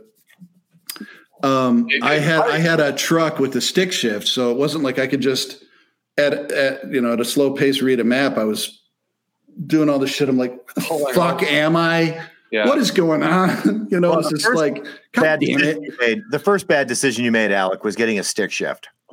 Oh, I brought it with me. Yeah, it was a horrible. I moved out here. Oh, and the funny thing is too, John will appreciate this. I think. Do you guys salt your roads in where you grew up? Yeah. Like Colorado sands the roads, so I wasn't sure. But here it's salt. In Wisconsin, they salt. Yeah, and I had my truck for a while, and I brought it in to have the oil changed, and the fella underneath goes, "Holmes, where the fuck are you from?" I go, "Why?" He goes, "Your whole undercarriage." He's standing under it, and he's talking to me under it. He goes, "It's all rust. The whole thing is rust." I said, I can't get past it. I tried to do the undercoat thing. He goes, "I don't even know what you're talking about." I said, "Okay, it's rust." So, and then literally the next day driving to Oscar's shop, the muffler falls off. Not just the muffler, but the whole undercarriage of exhaust fell off on the ramp to the whatever that road was to Silver Lake. Whatever. So my whole rusty truck just took a dump, and I was like, yeah, that's when you started Flintstoning it, right? I totally could, because I was driving along and it was fine, and all of a sudden it was just this big loud roar coming out of my truck. I'm like, and I look in the rearview mirror, and here comes my it's doing that. I was like, shit, I'm such a hick. What am I doing? How did you get hired out there at Oscar's shop to get on Punk'd? Oh, that's actually one of my favorite stories, because that was Mike Carney. Mike Carney, his father and my father worked together in Detroit for years as electrician business agents, Local 58. They were fast pals. They were great pals. And my dad said, "I know a guy out there. I'll call him and see his kid's out there. And, I'll line you up I know a guy whose kid is out there. You'll be fine." Yeah. I was like, all right, whatever. And I'd never met Mike in Detroit ever, because he'd been in LA for a while already. Yeah. So I called Mike. I'm like, "Hey, how you doing?" He goes, "Yeah, my dad told me you were going to call. Let's meet up at the observatory and we'll talk some stuff." It's okay. So we go up to the Griffith Observatory. And for me, that was like, holy shit, there's all of LA. First time you go up there, you're like, what have I done? Look at all that. How am I supposed to do this? That's what I thought. It can be overwhelming, but it's also kind of like, wow. It was beautiful, but it was also like, that's a lot of fucking people. What am I going to do? But Mike said, "Yeah, it's cool, because I'm about to start this new show, and I need some guy in the art department to help me out. And it's called Scare Tactics. It's hidden camera. It's a new thing, right?" So okay. It started with candid camera in the '60s, brand new. Right, yeah, new thing to mainstream, I guess. Like it was modern, yeah. And I said, "Yeah, whatever you have is what I'm doing. Absolutely, You got it."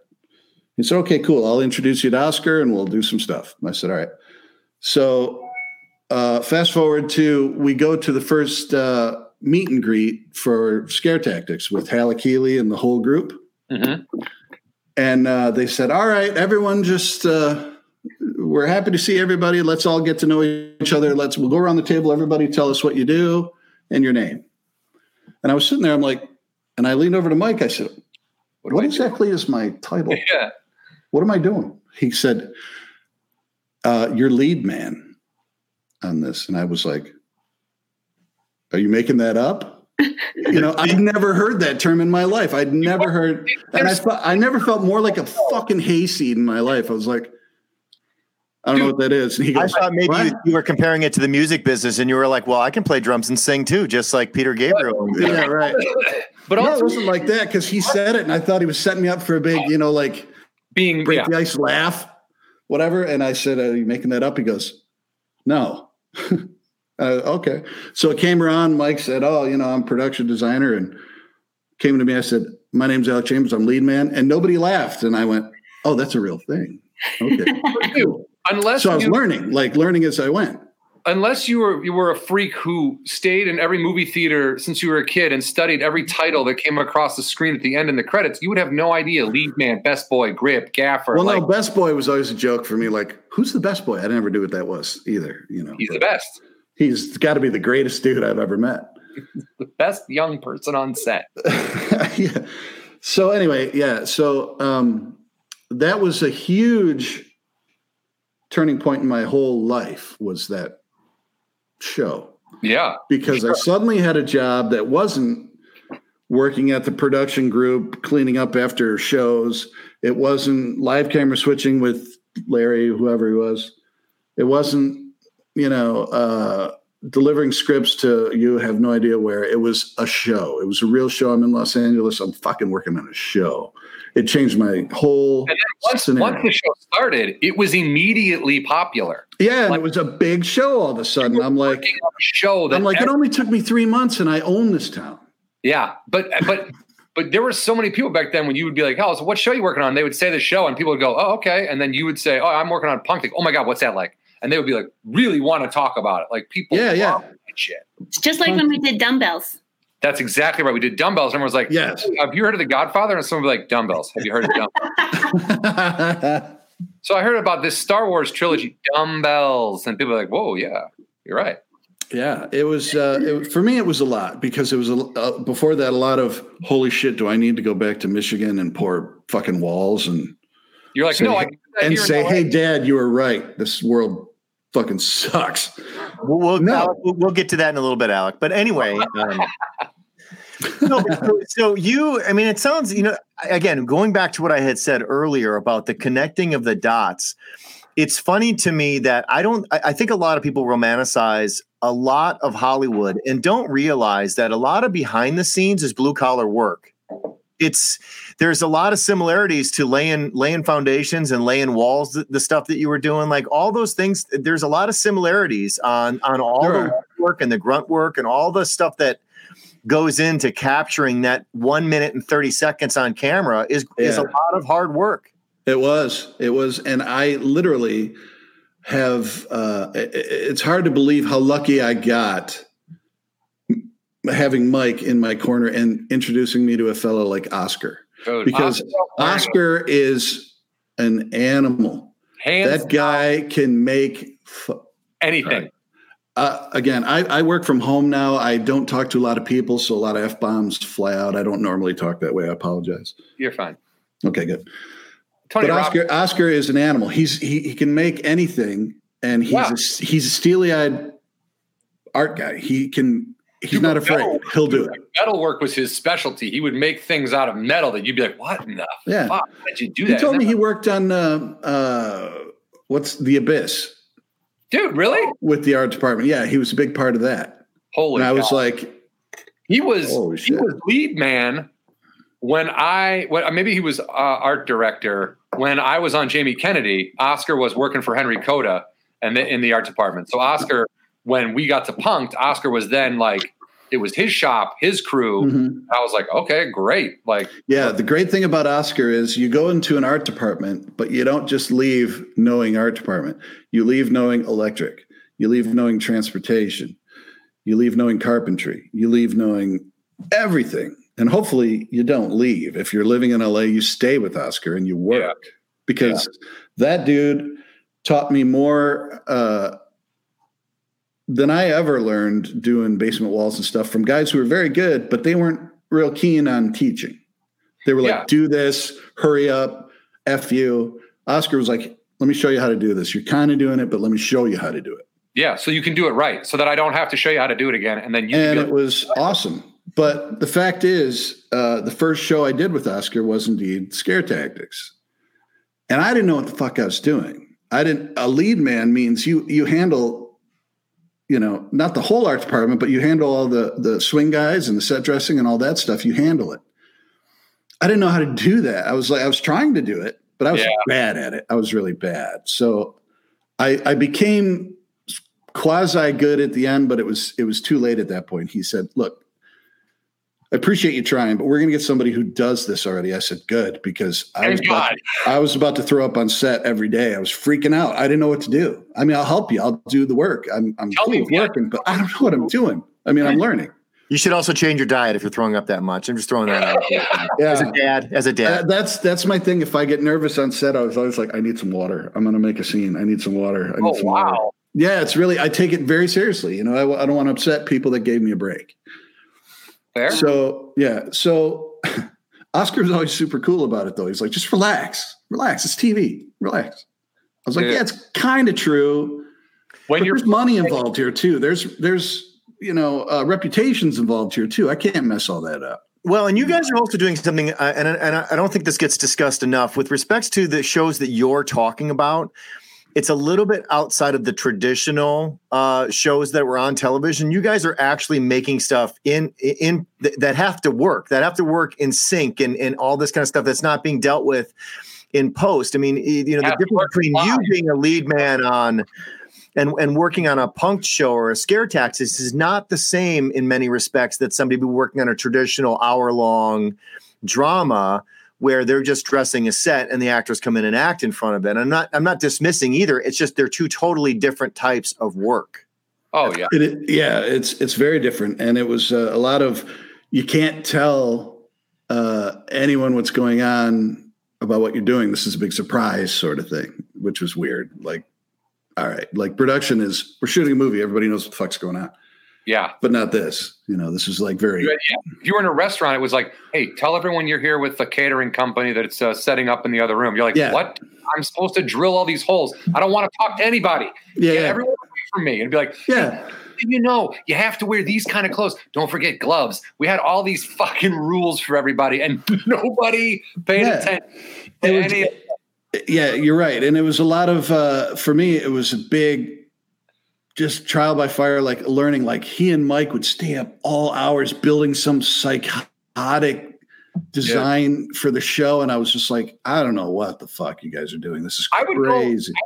I would stop by when it something that was like my bit or I was producing or whatever. I would go to the shop at like 4:00 or whatever on the night before something. And me, Oscar, Carney, anyone, whoever was around, we would hang out and just hang out a little bit and chat a bit.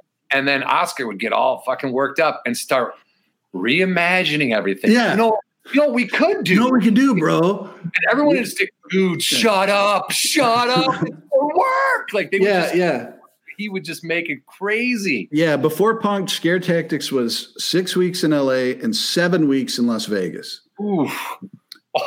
For a flat rate of whatever, $100 a day. Right? Well, but did you also get the buffet? Probably that's all they got. Like John said, that's about it. And I wasn't complaining because I'm like, well, I could do this or I could deliver scripts to. Yeah, you could be getting. I was glad to be there, but everyone I know who or I had started to meet in that time that worked on features and stuff, they're like, "You're getting worked." I'm like, "No, I'm just working. I'm good." So let me ask you this: let's talk about the creative side of it. So when you were on Scare Tactics, I'd be curious for you. What was a great thing that you got to help create on Scare Tactics, and what was also a great thing that you got to help create for Punk'd? Things that when obviously you don't live here anymore and you're not working on those shows anymore, when you look back on it, what are some of the things you look back and you're like, that was pretty sweet, that was pretty cool?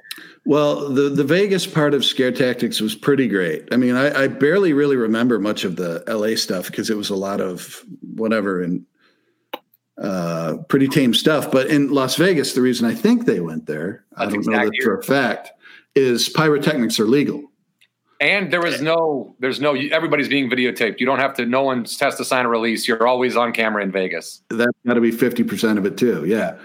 And it was a lot of, because there was a guy, and I'm going to gap on who he was, but there's some dude out there that owns crazy amounts of military gear. He's like the guy. He's like in Vegas, he owns fucking tanks and crazy shit that work and blow shit up and crazy. He owns whatever.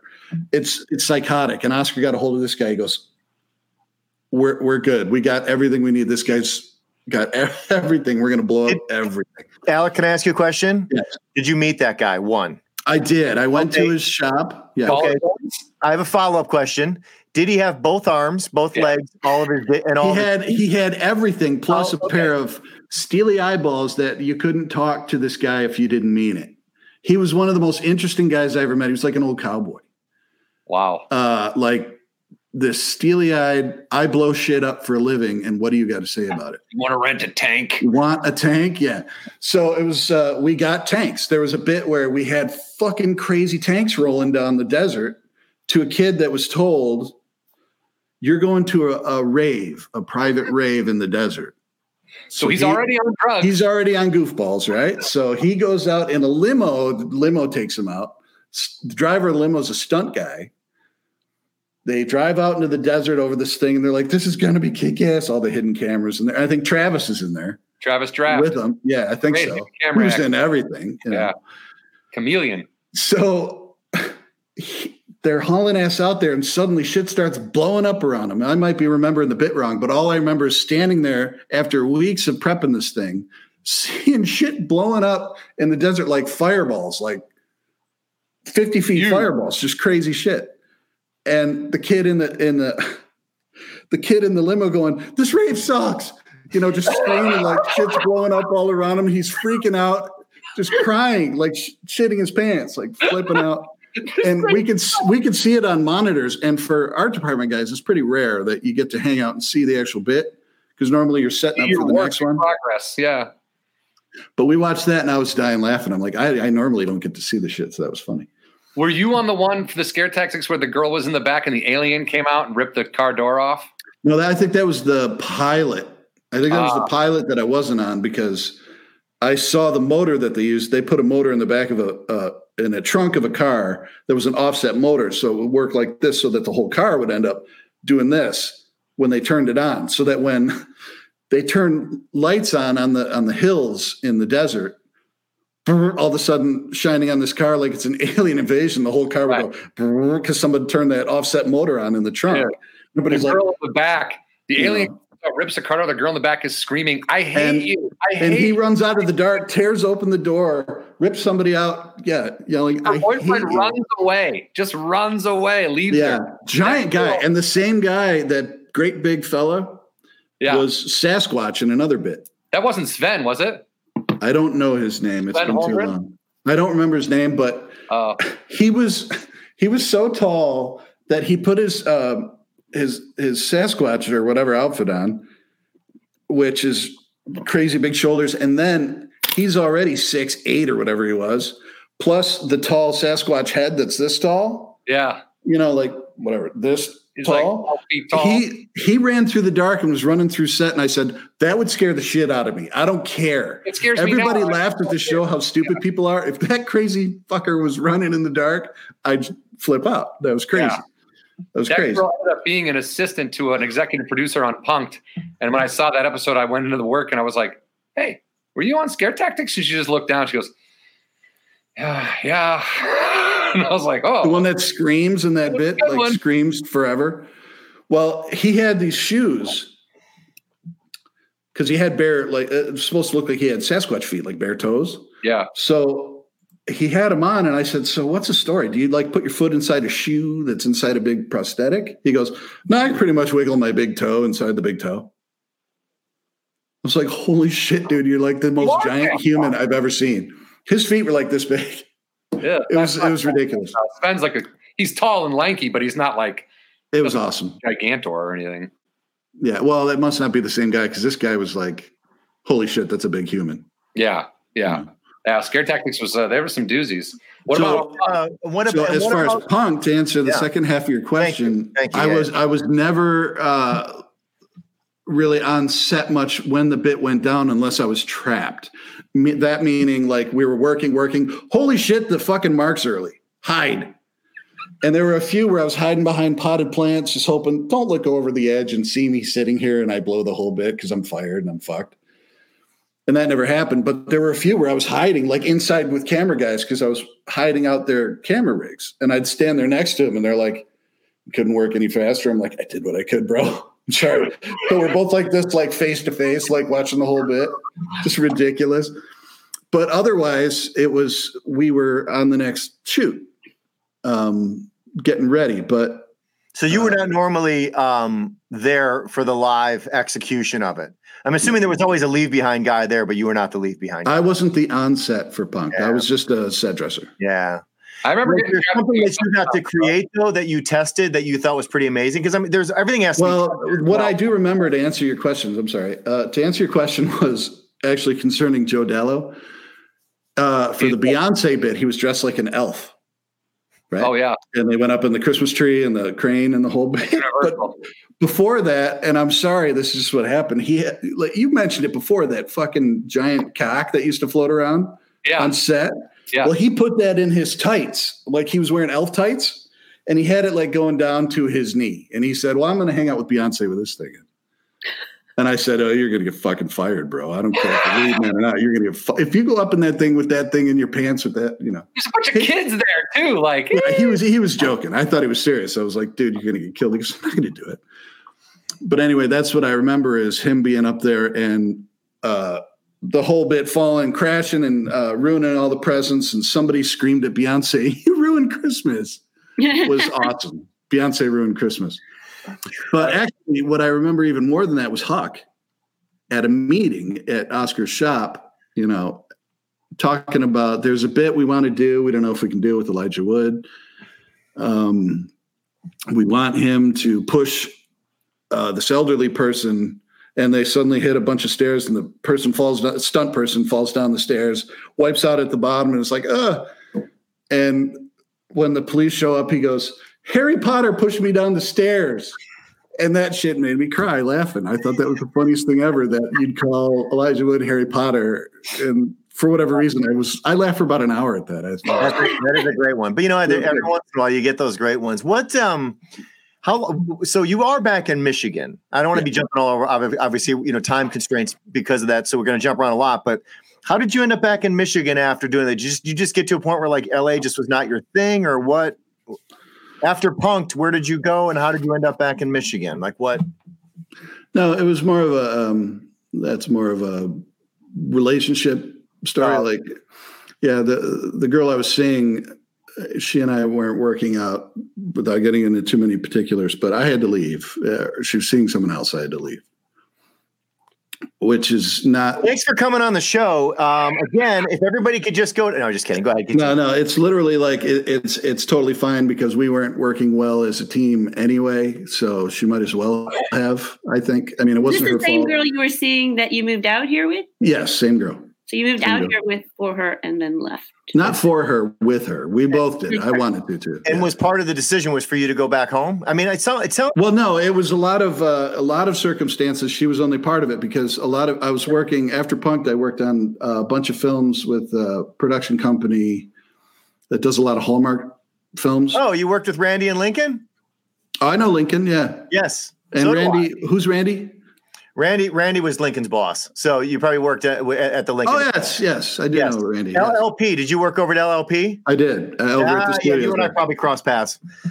Yeah. Do you still work with those guys? No, I keep in contact with. They've become some of my dearest friends. Lance Lanfear is somebody. Did you ever work with him? Lance, I remember the name. Yeah. So those. There was a lot of. I wasn't really talking with the people who the names you're giving. They weren't on my level. I was lower. You know what I mean, like work wise. Yeah. When you were, So they worked. They used to film at the Herald Examiner building all the time. So that's how I got to know those guys. Well, we used to pretty much work like out in the studio. When they got the studio in Simi Valley, but also the ranch. Yes. Yeah. Out there with the house on the hill and the little house on the prairie set and all that Stevenson stuff. Ranch. What is it? Stevenson's Ranch. Stevenson's Ranch. Thank you. Yeah, you probably came after I probably shut down, and they had already made they built the stages and they were starting to do some other stuff. But yeah, it was a different time. Those are great guys. Yeah, I still keep in contact with those guys. Every once in a while, Lincoln sneaks in on this thing and doesn't like me acknowledging his presence. But anyway, so you're doing some LLP work. It was a lot of great stuff in the way of meeting amazing people like Punk'd was amazing, but I never met them. I was always off on the next set. The people that you had on were, in the day, the pop culture, they were it, right? Yeah. So I never saw them. I was always on the next set. But on this one, I was working as an on-set dresser. Oh, yeah. So I would be on set with everybody. Yeah. And they got a lot of talent on those shows. Tons of it. I met all kinds of people. I'm not going to name drop, but all kinds of great people. It was fun. No, go ahead. Sadly, the fella that just died from 90210, Luke Perry. He was great. One of the nicest people I ever met. Lou Diamond Phillips, one of the nicest people I ever met. I don't know anybody that I met on those shows that weren't the nicest people I ever met. That's great to hear. Did you, by chance, and this is a little bit too inside baseball, and this is the last one I'm going to bring up, did you ever get to work with the director Dave Cass?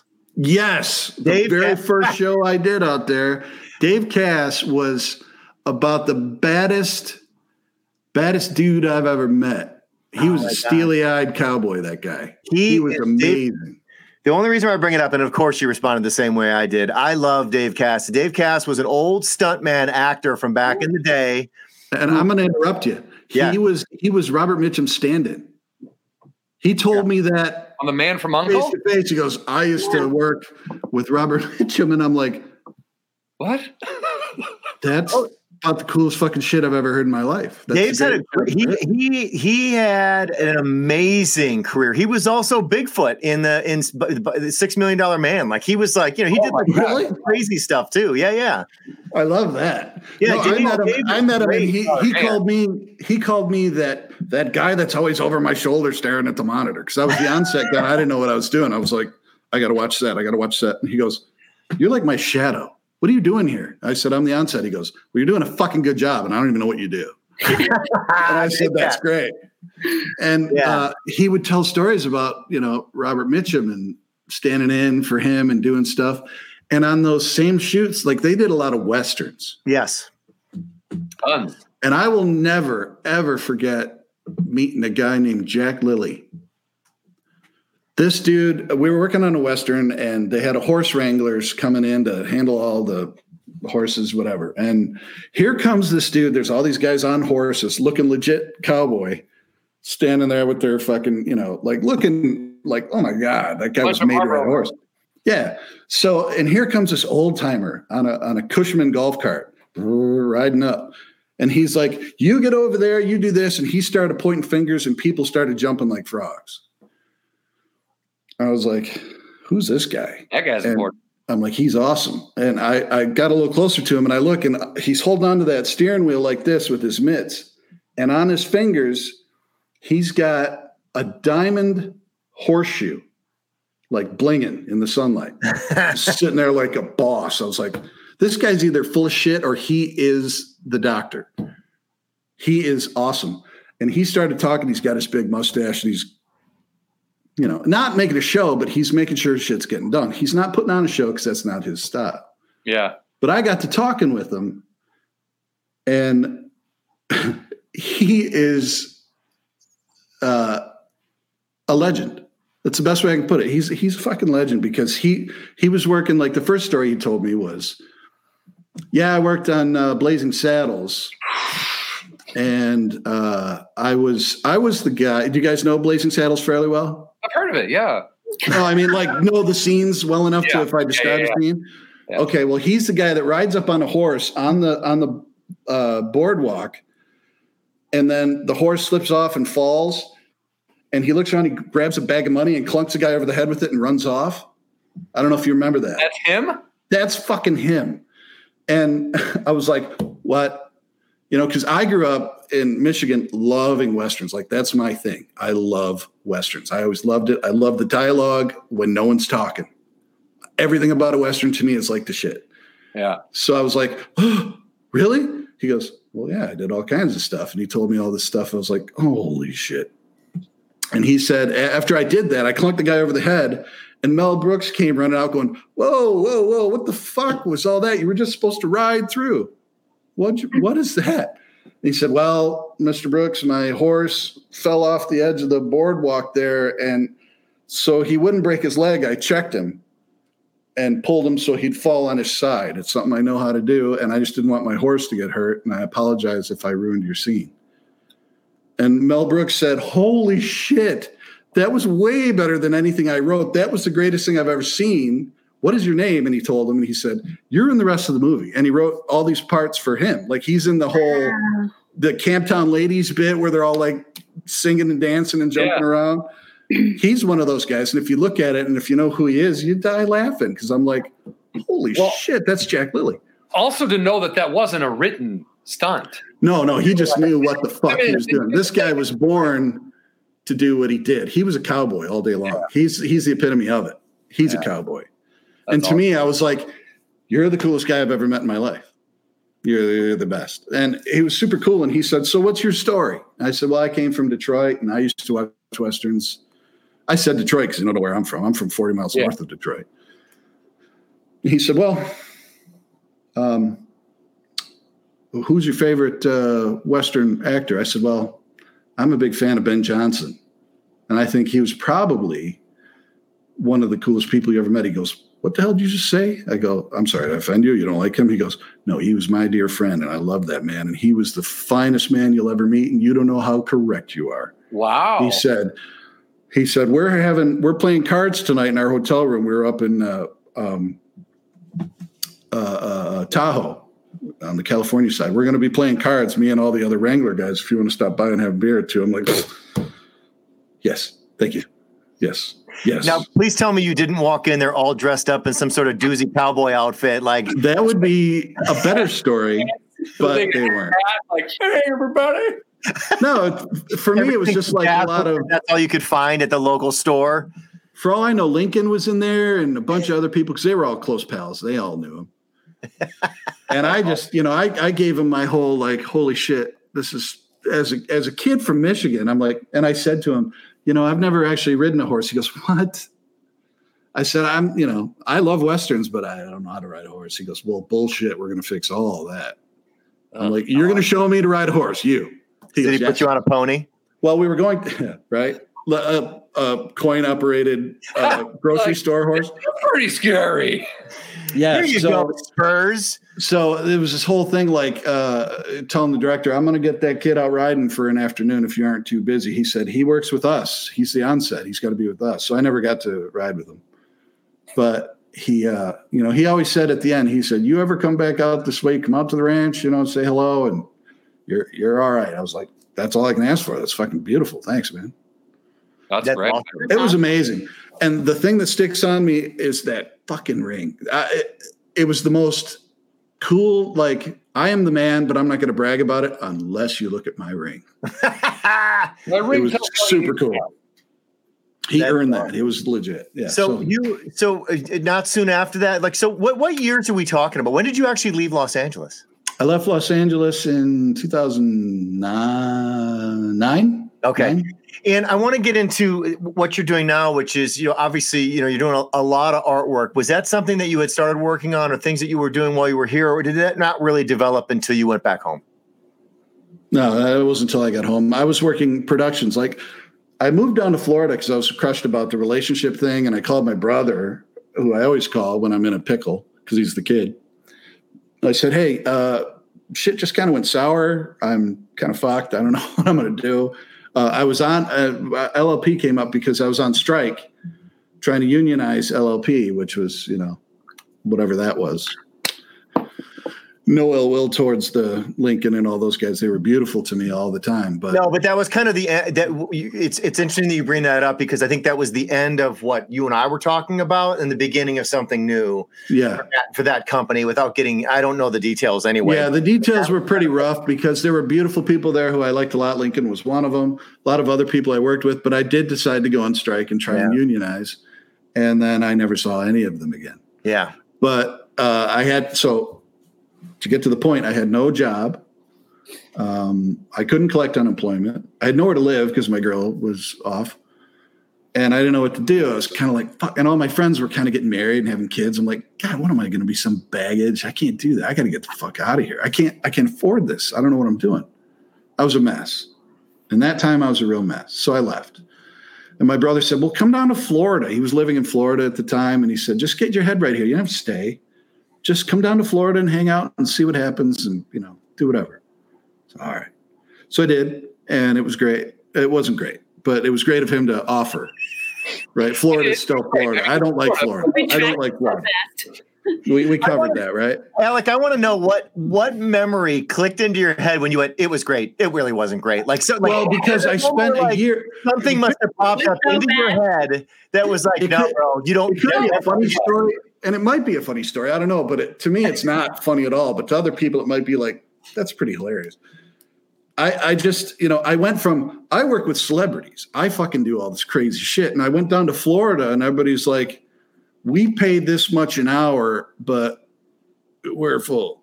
Fuck you. This whole weird, and Florida, the speed of Florida is totally not the speed of Los Angeles, right? I mean, it's fucking not. And the mindset is like another fucking world. And the speed of Florida isn't right. So for me, it was. How long were you addicted to bath salts? Yeah, I forgot. This is supposed to be a fairly humorous show, and I'm like, it's a Florida sec. But I just, so whatever. I spent a year down there doing not what I wanted. Okay, yeah. Well, we'll shorten that. My brother was beautiful for having me come down and get my head right, and he did that. I love him. He's the greatest. So anyway, Ben Lewis from Punk, Ben. Yeah, I know Ben. All right, so he calls me out of the blue. He goes, "What the fuck are you doing? Where are you?" I said, "I'm in Florida and I'm rotting. What are you doing?" And he said, "I'm working in Detroit, bro, and there's more work than you can fucking believe." I'm like, "There's people. They're calling in people from Los Angeles to work here because there's not enough people to fill the roster. I mean, what are you doing?" I said, "I'm leaving tomorrow is what I'm doing. Where are you?" Yeah, I'm coming home. And I literally drove the next day. I packed up everything I had and I drove back up to Michigan. Knocked on my folks' door, called them on the way, whatever. But I stayed with them for a month before I found a loft in Detroit because they're giving those away. Everything in Detroit in 2010 was like $1. Whatever. If you want it, it's yours. Yeah. It was crazy. People were buying up property for $100. That sounds like I made that up, but people were buying property like a giant house for $100 because they were worried about the crime on that side and that side. That kept getting pushed out because people kept buying nice houses, and people made a fortune on that. Yeah. So I was like, whatever. I'm part of all that. And Ben Lewis introduced me to a few people in Detroit while he was there. He wasn't even from there, and he's introducing me to people. That's how badass that dude is. He's a prop master, by the way. John knows that, but you guys might not know Ben. He talked me up like he's the greatest on set I've ever worked with, and he's awesome. You want to work with him, and he introduced me to these directors, and I worked for a year and a half on a bunch of features that were awesome. Yeah, and I was jamming. I'm like, shit, that was a close one. I thought I was fucked. Yeah. So this is great. Now I'm going to buy a loft in Detroit. This is awesome. And then the governor kind of decided when he got elected, after promising to protect the film incentive in Michigan, he capped it at a stupid number that nobody would come here for, and ruined it. Yeah, and how long has it been since that kind of came into play? Like, how long has the filming been down? Since 2010. Yeah. Everybody moved to Georgia, or they moved to. They went. A lot of people New Orleans. Yeah, to New Orleans. Or they moved to New Mexico. Canada. Or a lot of went to Vancouver or Toronto, but a lot went to New Orleans, Atlanta, or New Mexico. I mean, we know. I don't know if you remember Tommy Talley. He worked on Punk'd with us. He was a camera guy, but he's in New Orleans with a production company. Phil Britton, the guy we worked with. Phil Britton, I love Phil. Yeah, he's a great guy. He started a production company in Atlanta. I've worked with stunt guys on commercials who are like, dude, there's more work in Atlanta. This was a few years ago. It's changed since, but there was more work in Atlanta than there was anywhere else making movies. You know what I mean? Mm-hmm. It was crazy for a while. Yeah. And obviously I think Schwarzenegger kind of helped beef up this filming back here. It's obviously, had a complete turnaround here since then as well, which made a huge difference. Obviously, the bigger budget stuff. I think remember a previous guest we were talking to, Doug Dresser, who does like a lot of really big locations on big films. those are never going to come back here because they're filming all big locations all over the place, and Right. you can live anywhere when you're doing that kind of work, right? But Yeah. for the basic stuff, it affects, again, it affects a lot of the below the line, blue collar type of people that work in that part of the business. They just don't get the work that they had before. Before we wrap it up here with you, so I want to make sure we get to what you are doing now, which is, like your website, the Nomadic Pen and stuff like that. Why don't you kind of talk about what you are doing these days and what people can find on your website? Sure. Well, like I told you earlier, a lot of times when I was on hold looking for work, I was drawing on paper while I was on hold, just waiting to find out whatever. And my girlfriend Jen was like watching what I was doing, drawing stuff. And she's like, I remember, because she and I grew up together as little kids. We went to the same elementary school. We grew up together. After high school, she went to her place. And then we met up in 2010 on Facebook to cap all that.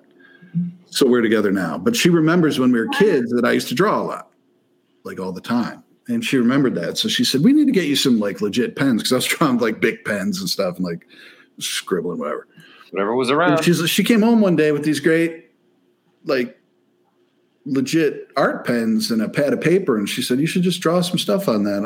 I almost, lost my shit. I was like, I haven't even thought about it. It's like the nicest thing anyone's ever done. It was so nice. So I did, and I started drawing stuff, and I'd post it, and people were like, oh, it's really good. And then I'd post some more, and then people were like, actually, that's really good. And I didn't know how to take that. I was like, well, these are my friends. They're sweet to me. They're great. And my mom's like, you're so talented. So I was like, thanks, Mom. Oh, well, my mom says I'm talented, so I must be. I love you too, Mom. You're the greatest. But it was like, am I just drawing and people are nice? But then I started drawing other stuff, and then people I didn't know were asking their friends, like, well, whose is that? So I was like, well, that's interesting. So however it happened, on Mother's Day one year, I found a piece of wood that they sell in any craft store. It's like a little flat. Well, it's like this. It looks like this. It's just like a piece of wood. They sell it wherever. And I thought, well, that'd be kind of fun to draw, and that'd be whatever. So I tried it, and I drew a picture for my mom for Mother's Day. It was the image of nature, whatever. And I posted it, and that's when like 5 times as many people had said, that's awesome. That's super cool. What is the, can I get that? And I said, well, no, that's for her, but I can make more. And I did. I started making all these more. So it just kind of turned into this thing where it's like enough people said, I would buy that if it was available. And I said, well, I'm going to make it available. And I started drawing on all these pieces of wood. And it kind of became the thing that I based my company off of, which is the Nomadic Pen. And it's just, is it black Sharpie? It's not Sharpie. It's Micron. Like, it's called Sigma Micron. And they come in I don't have one here. I should have. They come in various gauges width of marker tip, like nib. So it can go from like hairline super small to big fat, like Sharpie size. And you use like an array of those types of pens then? Yeah. So that's what she brought me a bunch of those. And I was like, that changed the whole game. I was like, yeah. Oh, look, I could do little super tiny, like put my specs on and be like, get right in there and drawing this little tiny stuff. And it turned out like it was a lot of fun. It was super fun. Dude, Have you done a Van Halen logo on a piece of wood yet? Not yet, but I'm going to, and it's coming to your address. That would be awesome. Like a nature Van Halen, maybe like with a trailer in the background, maybe. Right, with a little tiny kit behind it with Night Rocker on the back. Night Rocker, yes, a Night Rocker one. There you go. Night Rocker. You hear Mr. Hasselhoff. I want to apologize. No, I don't ever want to apologize because it was one of my favorite moments. And I don't think he was like crushed, like, I'm not legitimate. He was just like, I think it'd be better if you actually did a version of what it looked like in the moment with you turning around from the water fountain and just literally like off there, and there's just a word bubble coming out of your mouth going, oh, Night Rocker. Night Rocker. I'm like, whoa, Night Rocker. And he's like, yeah, that was fun. That was good. So people obviously can find this stuff on your website, yes? Yes, the website is the Nomadic Pen, and everything I've done in the last 3 years is on there. A lot of the Micron pen stuff, a little bit of watercolor, a little bit of other stuff. I mean, I'm trying to experiment with more stuff, but it's a weird thing when you're trying to sell stuff. You're trying to make quantity, like a lot of stuff. I haven't gotten into oil painting yet, which I'm dying to do, but I feel like I have to build all this stuff up because I do have an art show, Virus, pending in August, in up north, up here. Oh, wow. Okay. Yeah, up there. By Big Powderhorn? Up by Leelanau Peninsula, by Traverse City, by okay. Yeah, up there. It's the most beautiful part of the state there is. Can I ask you a quick question before we get you off, Alec? There's been a lot of talk because of this virus thing. Did I say get you off? There you go. Yeah. You didn't even mean it. I'm pissed. No, we're going to jerk you off after this. What are you talking about?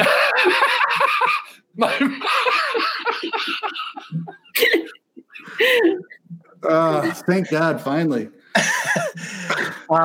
So anyway. Yeah, go ahead.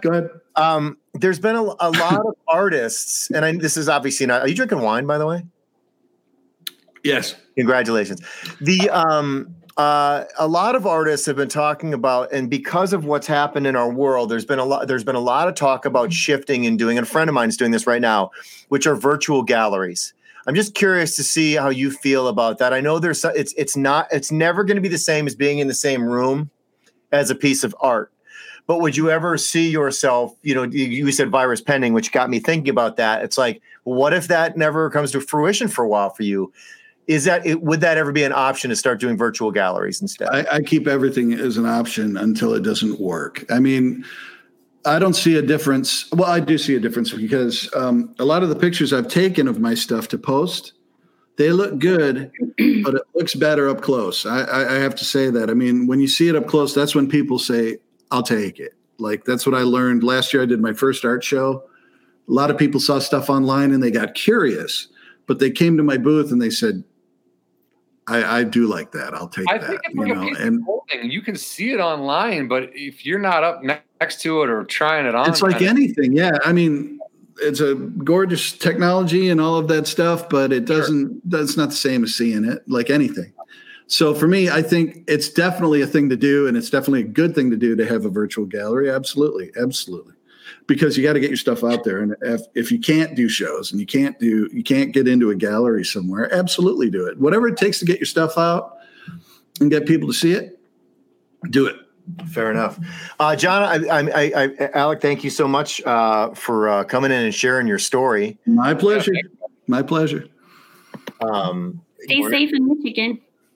I will certainly try. Thank you, Jen. I do have a request if I can. I need a little Scottish accent from Jen. I got to have it. A what? From Jen. I don't think she heard you. Oh, I didn't. I need your Scottish accent because it's the greatest thing I've ever heard. He was earlier. Oh, okay. Okay. Yeah, I need that. Let me find it. Just you gotta tell him. She's got to build up to it. Okay, hold on. Let me know when you're ready, Jen. Hold on. Ryan, she's an artist. Jen, you have to tell Alec in Scottish that you like his artwork and you think people should buy it online. Oh, I really like your artwork, Alec, and everybody go out and find it. It's at thenomadicpen.com. Let's all pray for everyone in Michigan to be safe. That was Scottish. Yeah. That was Scottish. That was the greatest ever. Thank you so much, Jen. That was awesome. Just like groundskeeper Willie. Oh, hey, real quick, if I can. Yeah. There's actually two things. The first thing is that Jaws story I wanted to tell you guys real quick. Ooh. I worked with a prop guy. Scott Nifong is his name. And his father was the prop master on Jaws.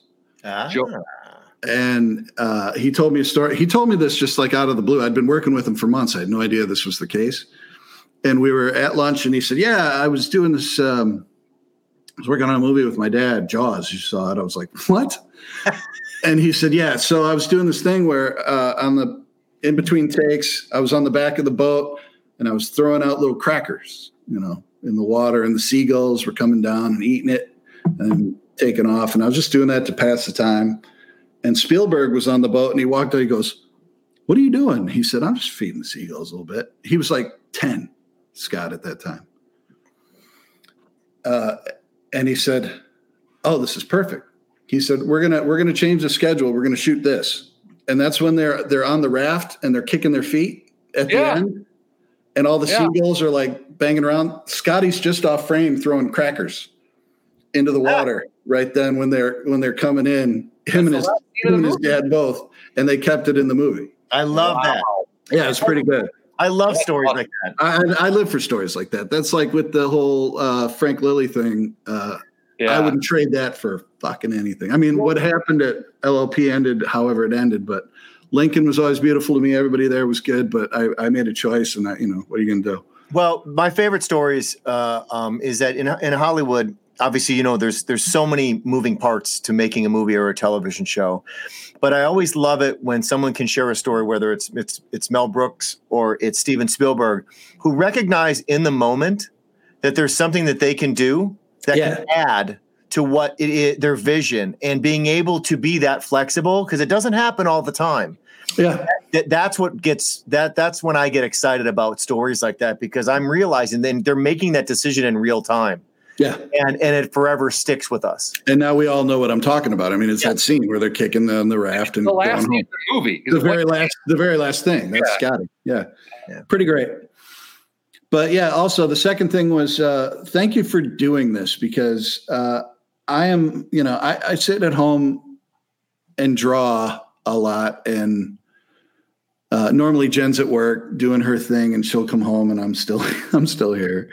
But during this time, it's nice to have this kind of connection, because I don't normally get that. A lot of people don't normally get it. I think it's important to a lot of people. So you guys are kick ass, and I really appreciate it.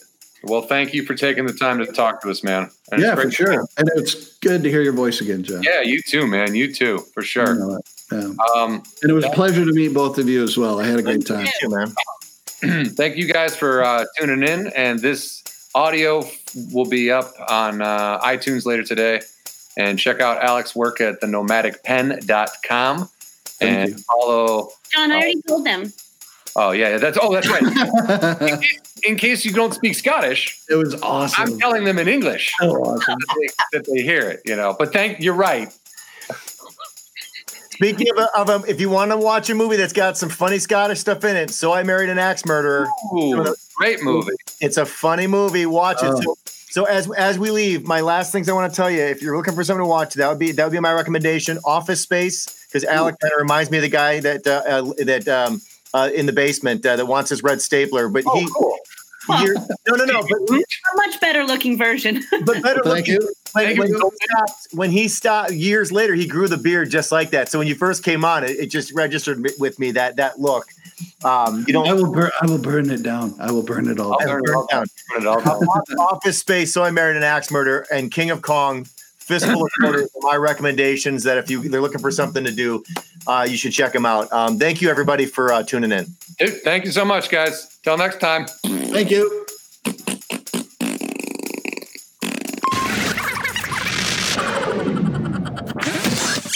Thank you for listening to Hollywood Anonymous. Don't forget to follow us on Twitter at Hollywood Anani. That is short for Hollywood Anonymous. You can also follow John individually at John Huck, and myself, Brian Irwin, at Brian Irwin on Twitter as well. Both of us can be found on Facebook. You can also Google us and contact us directly, HollywoodAnonymousGuys@gmail.com. Thank you again so much for listening, and please don't forget to subscribe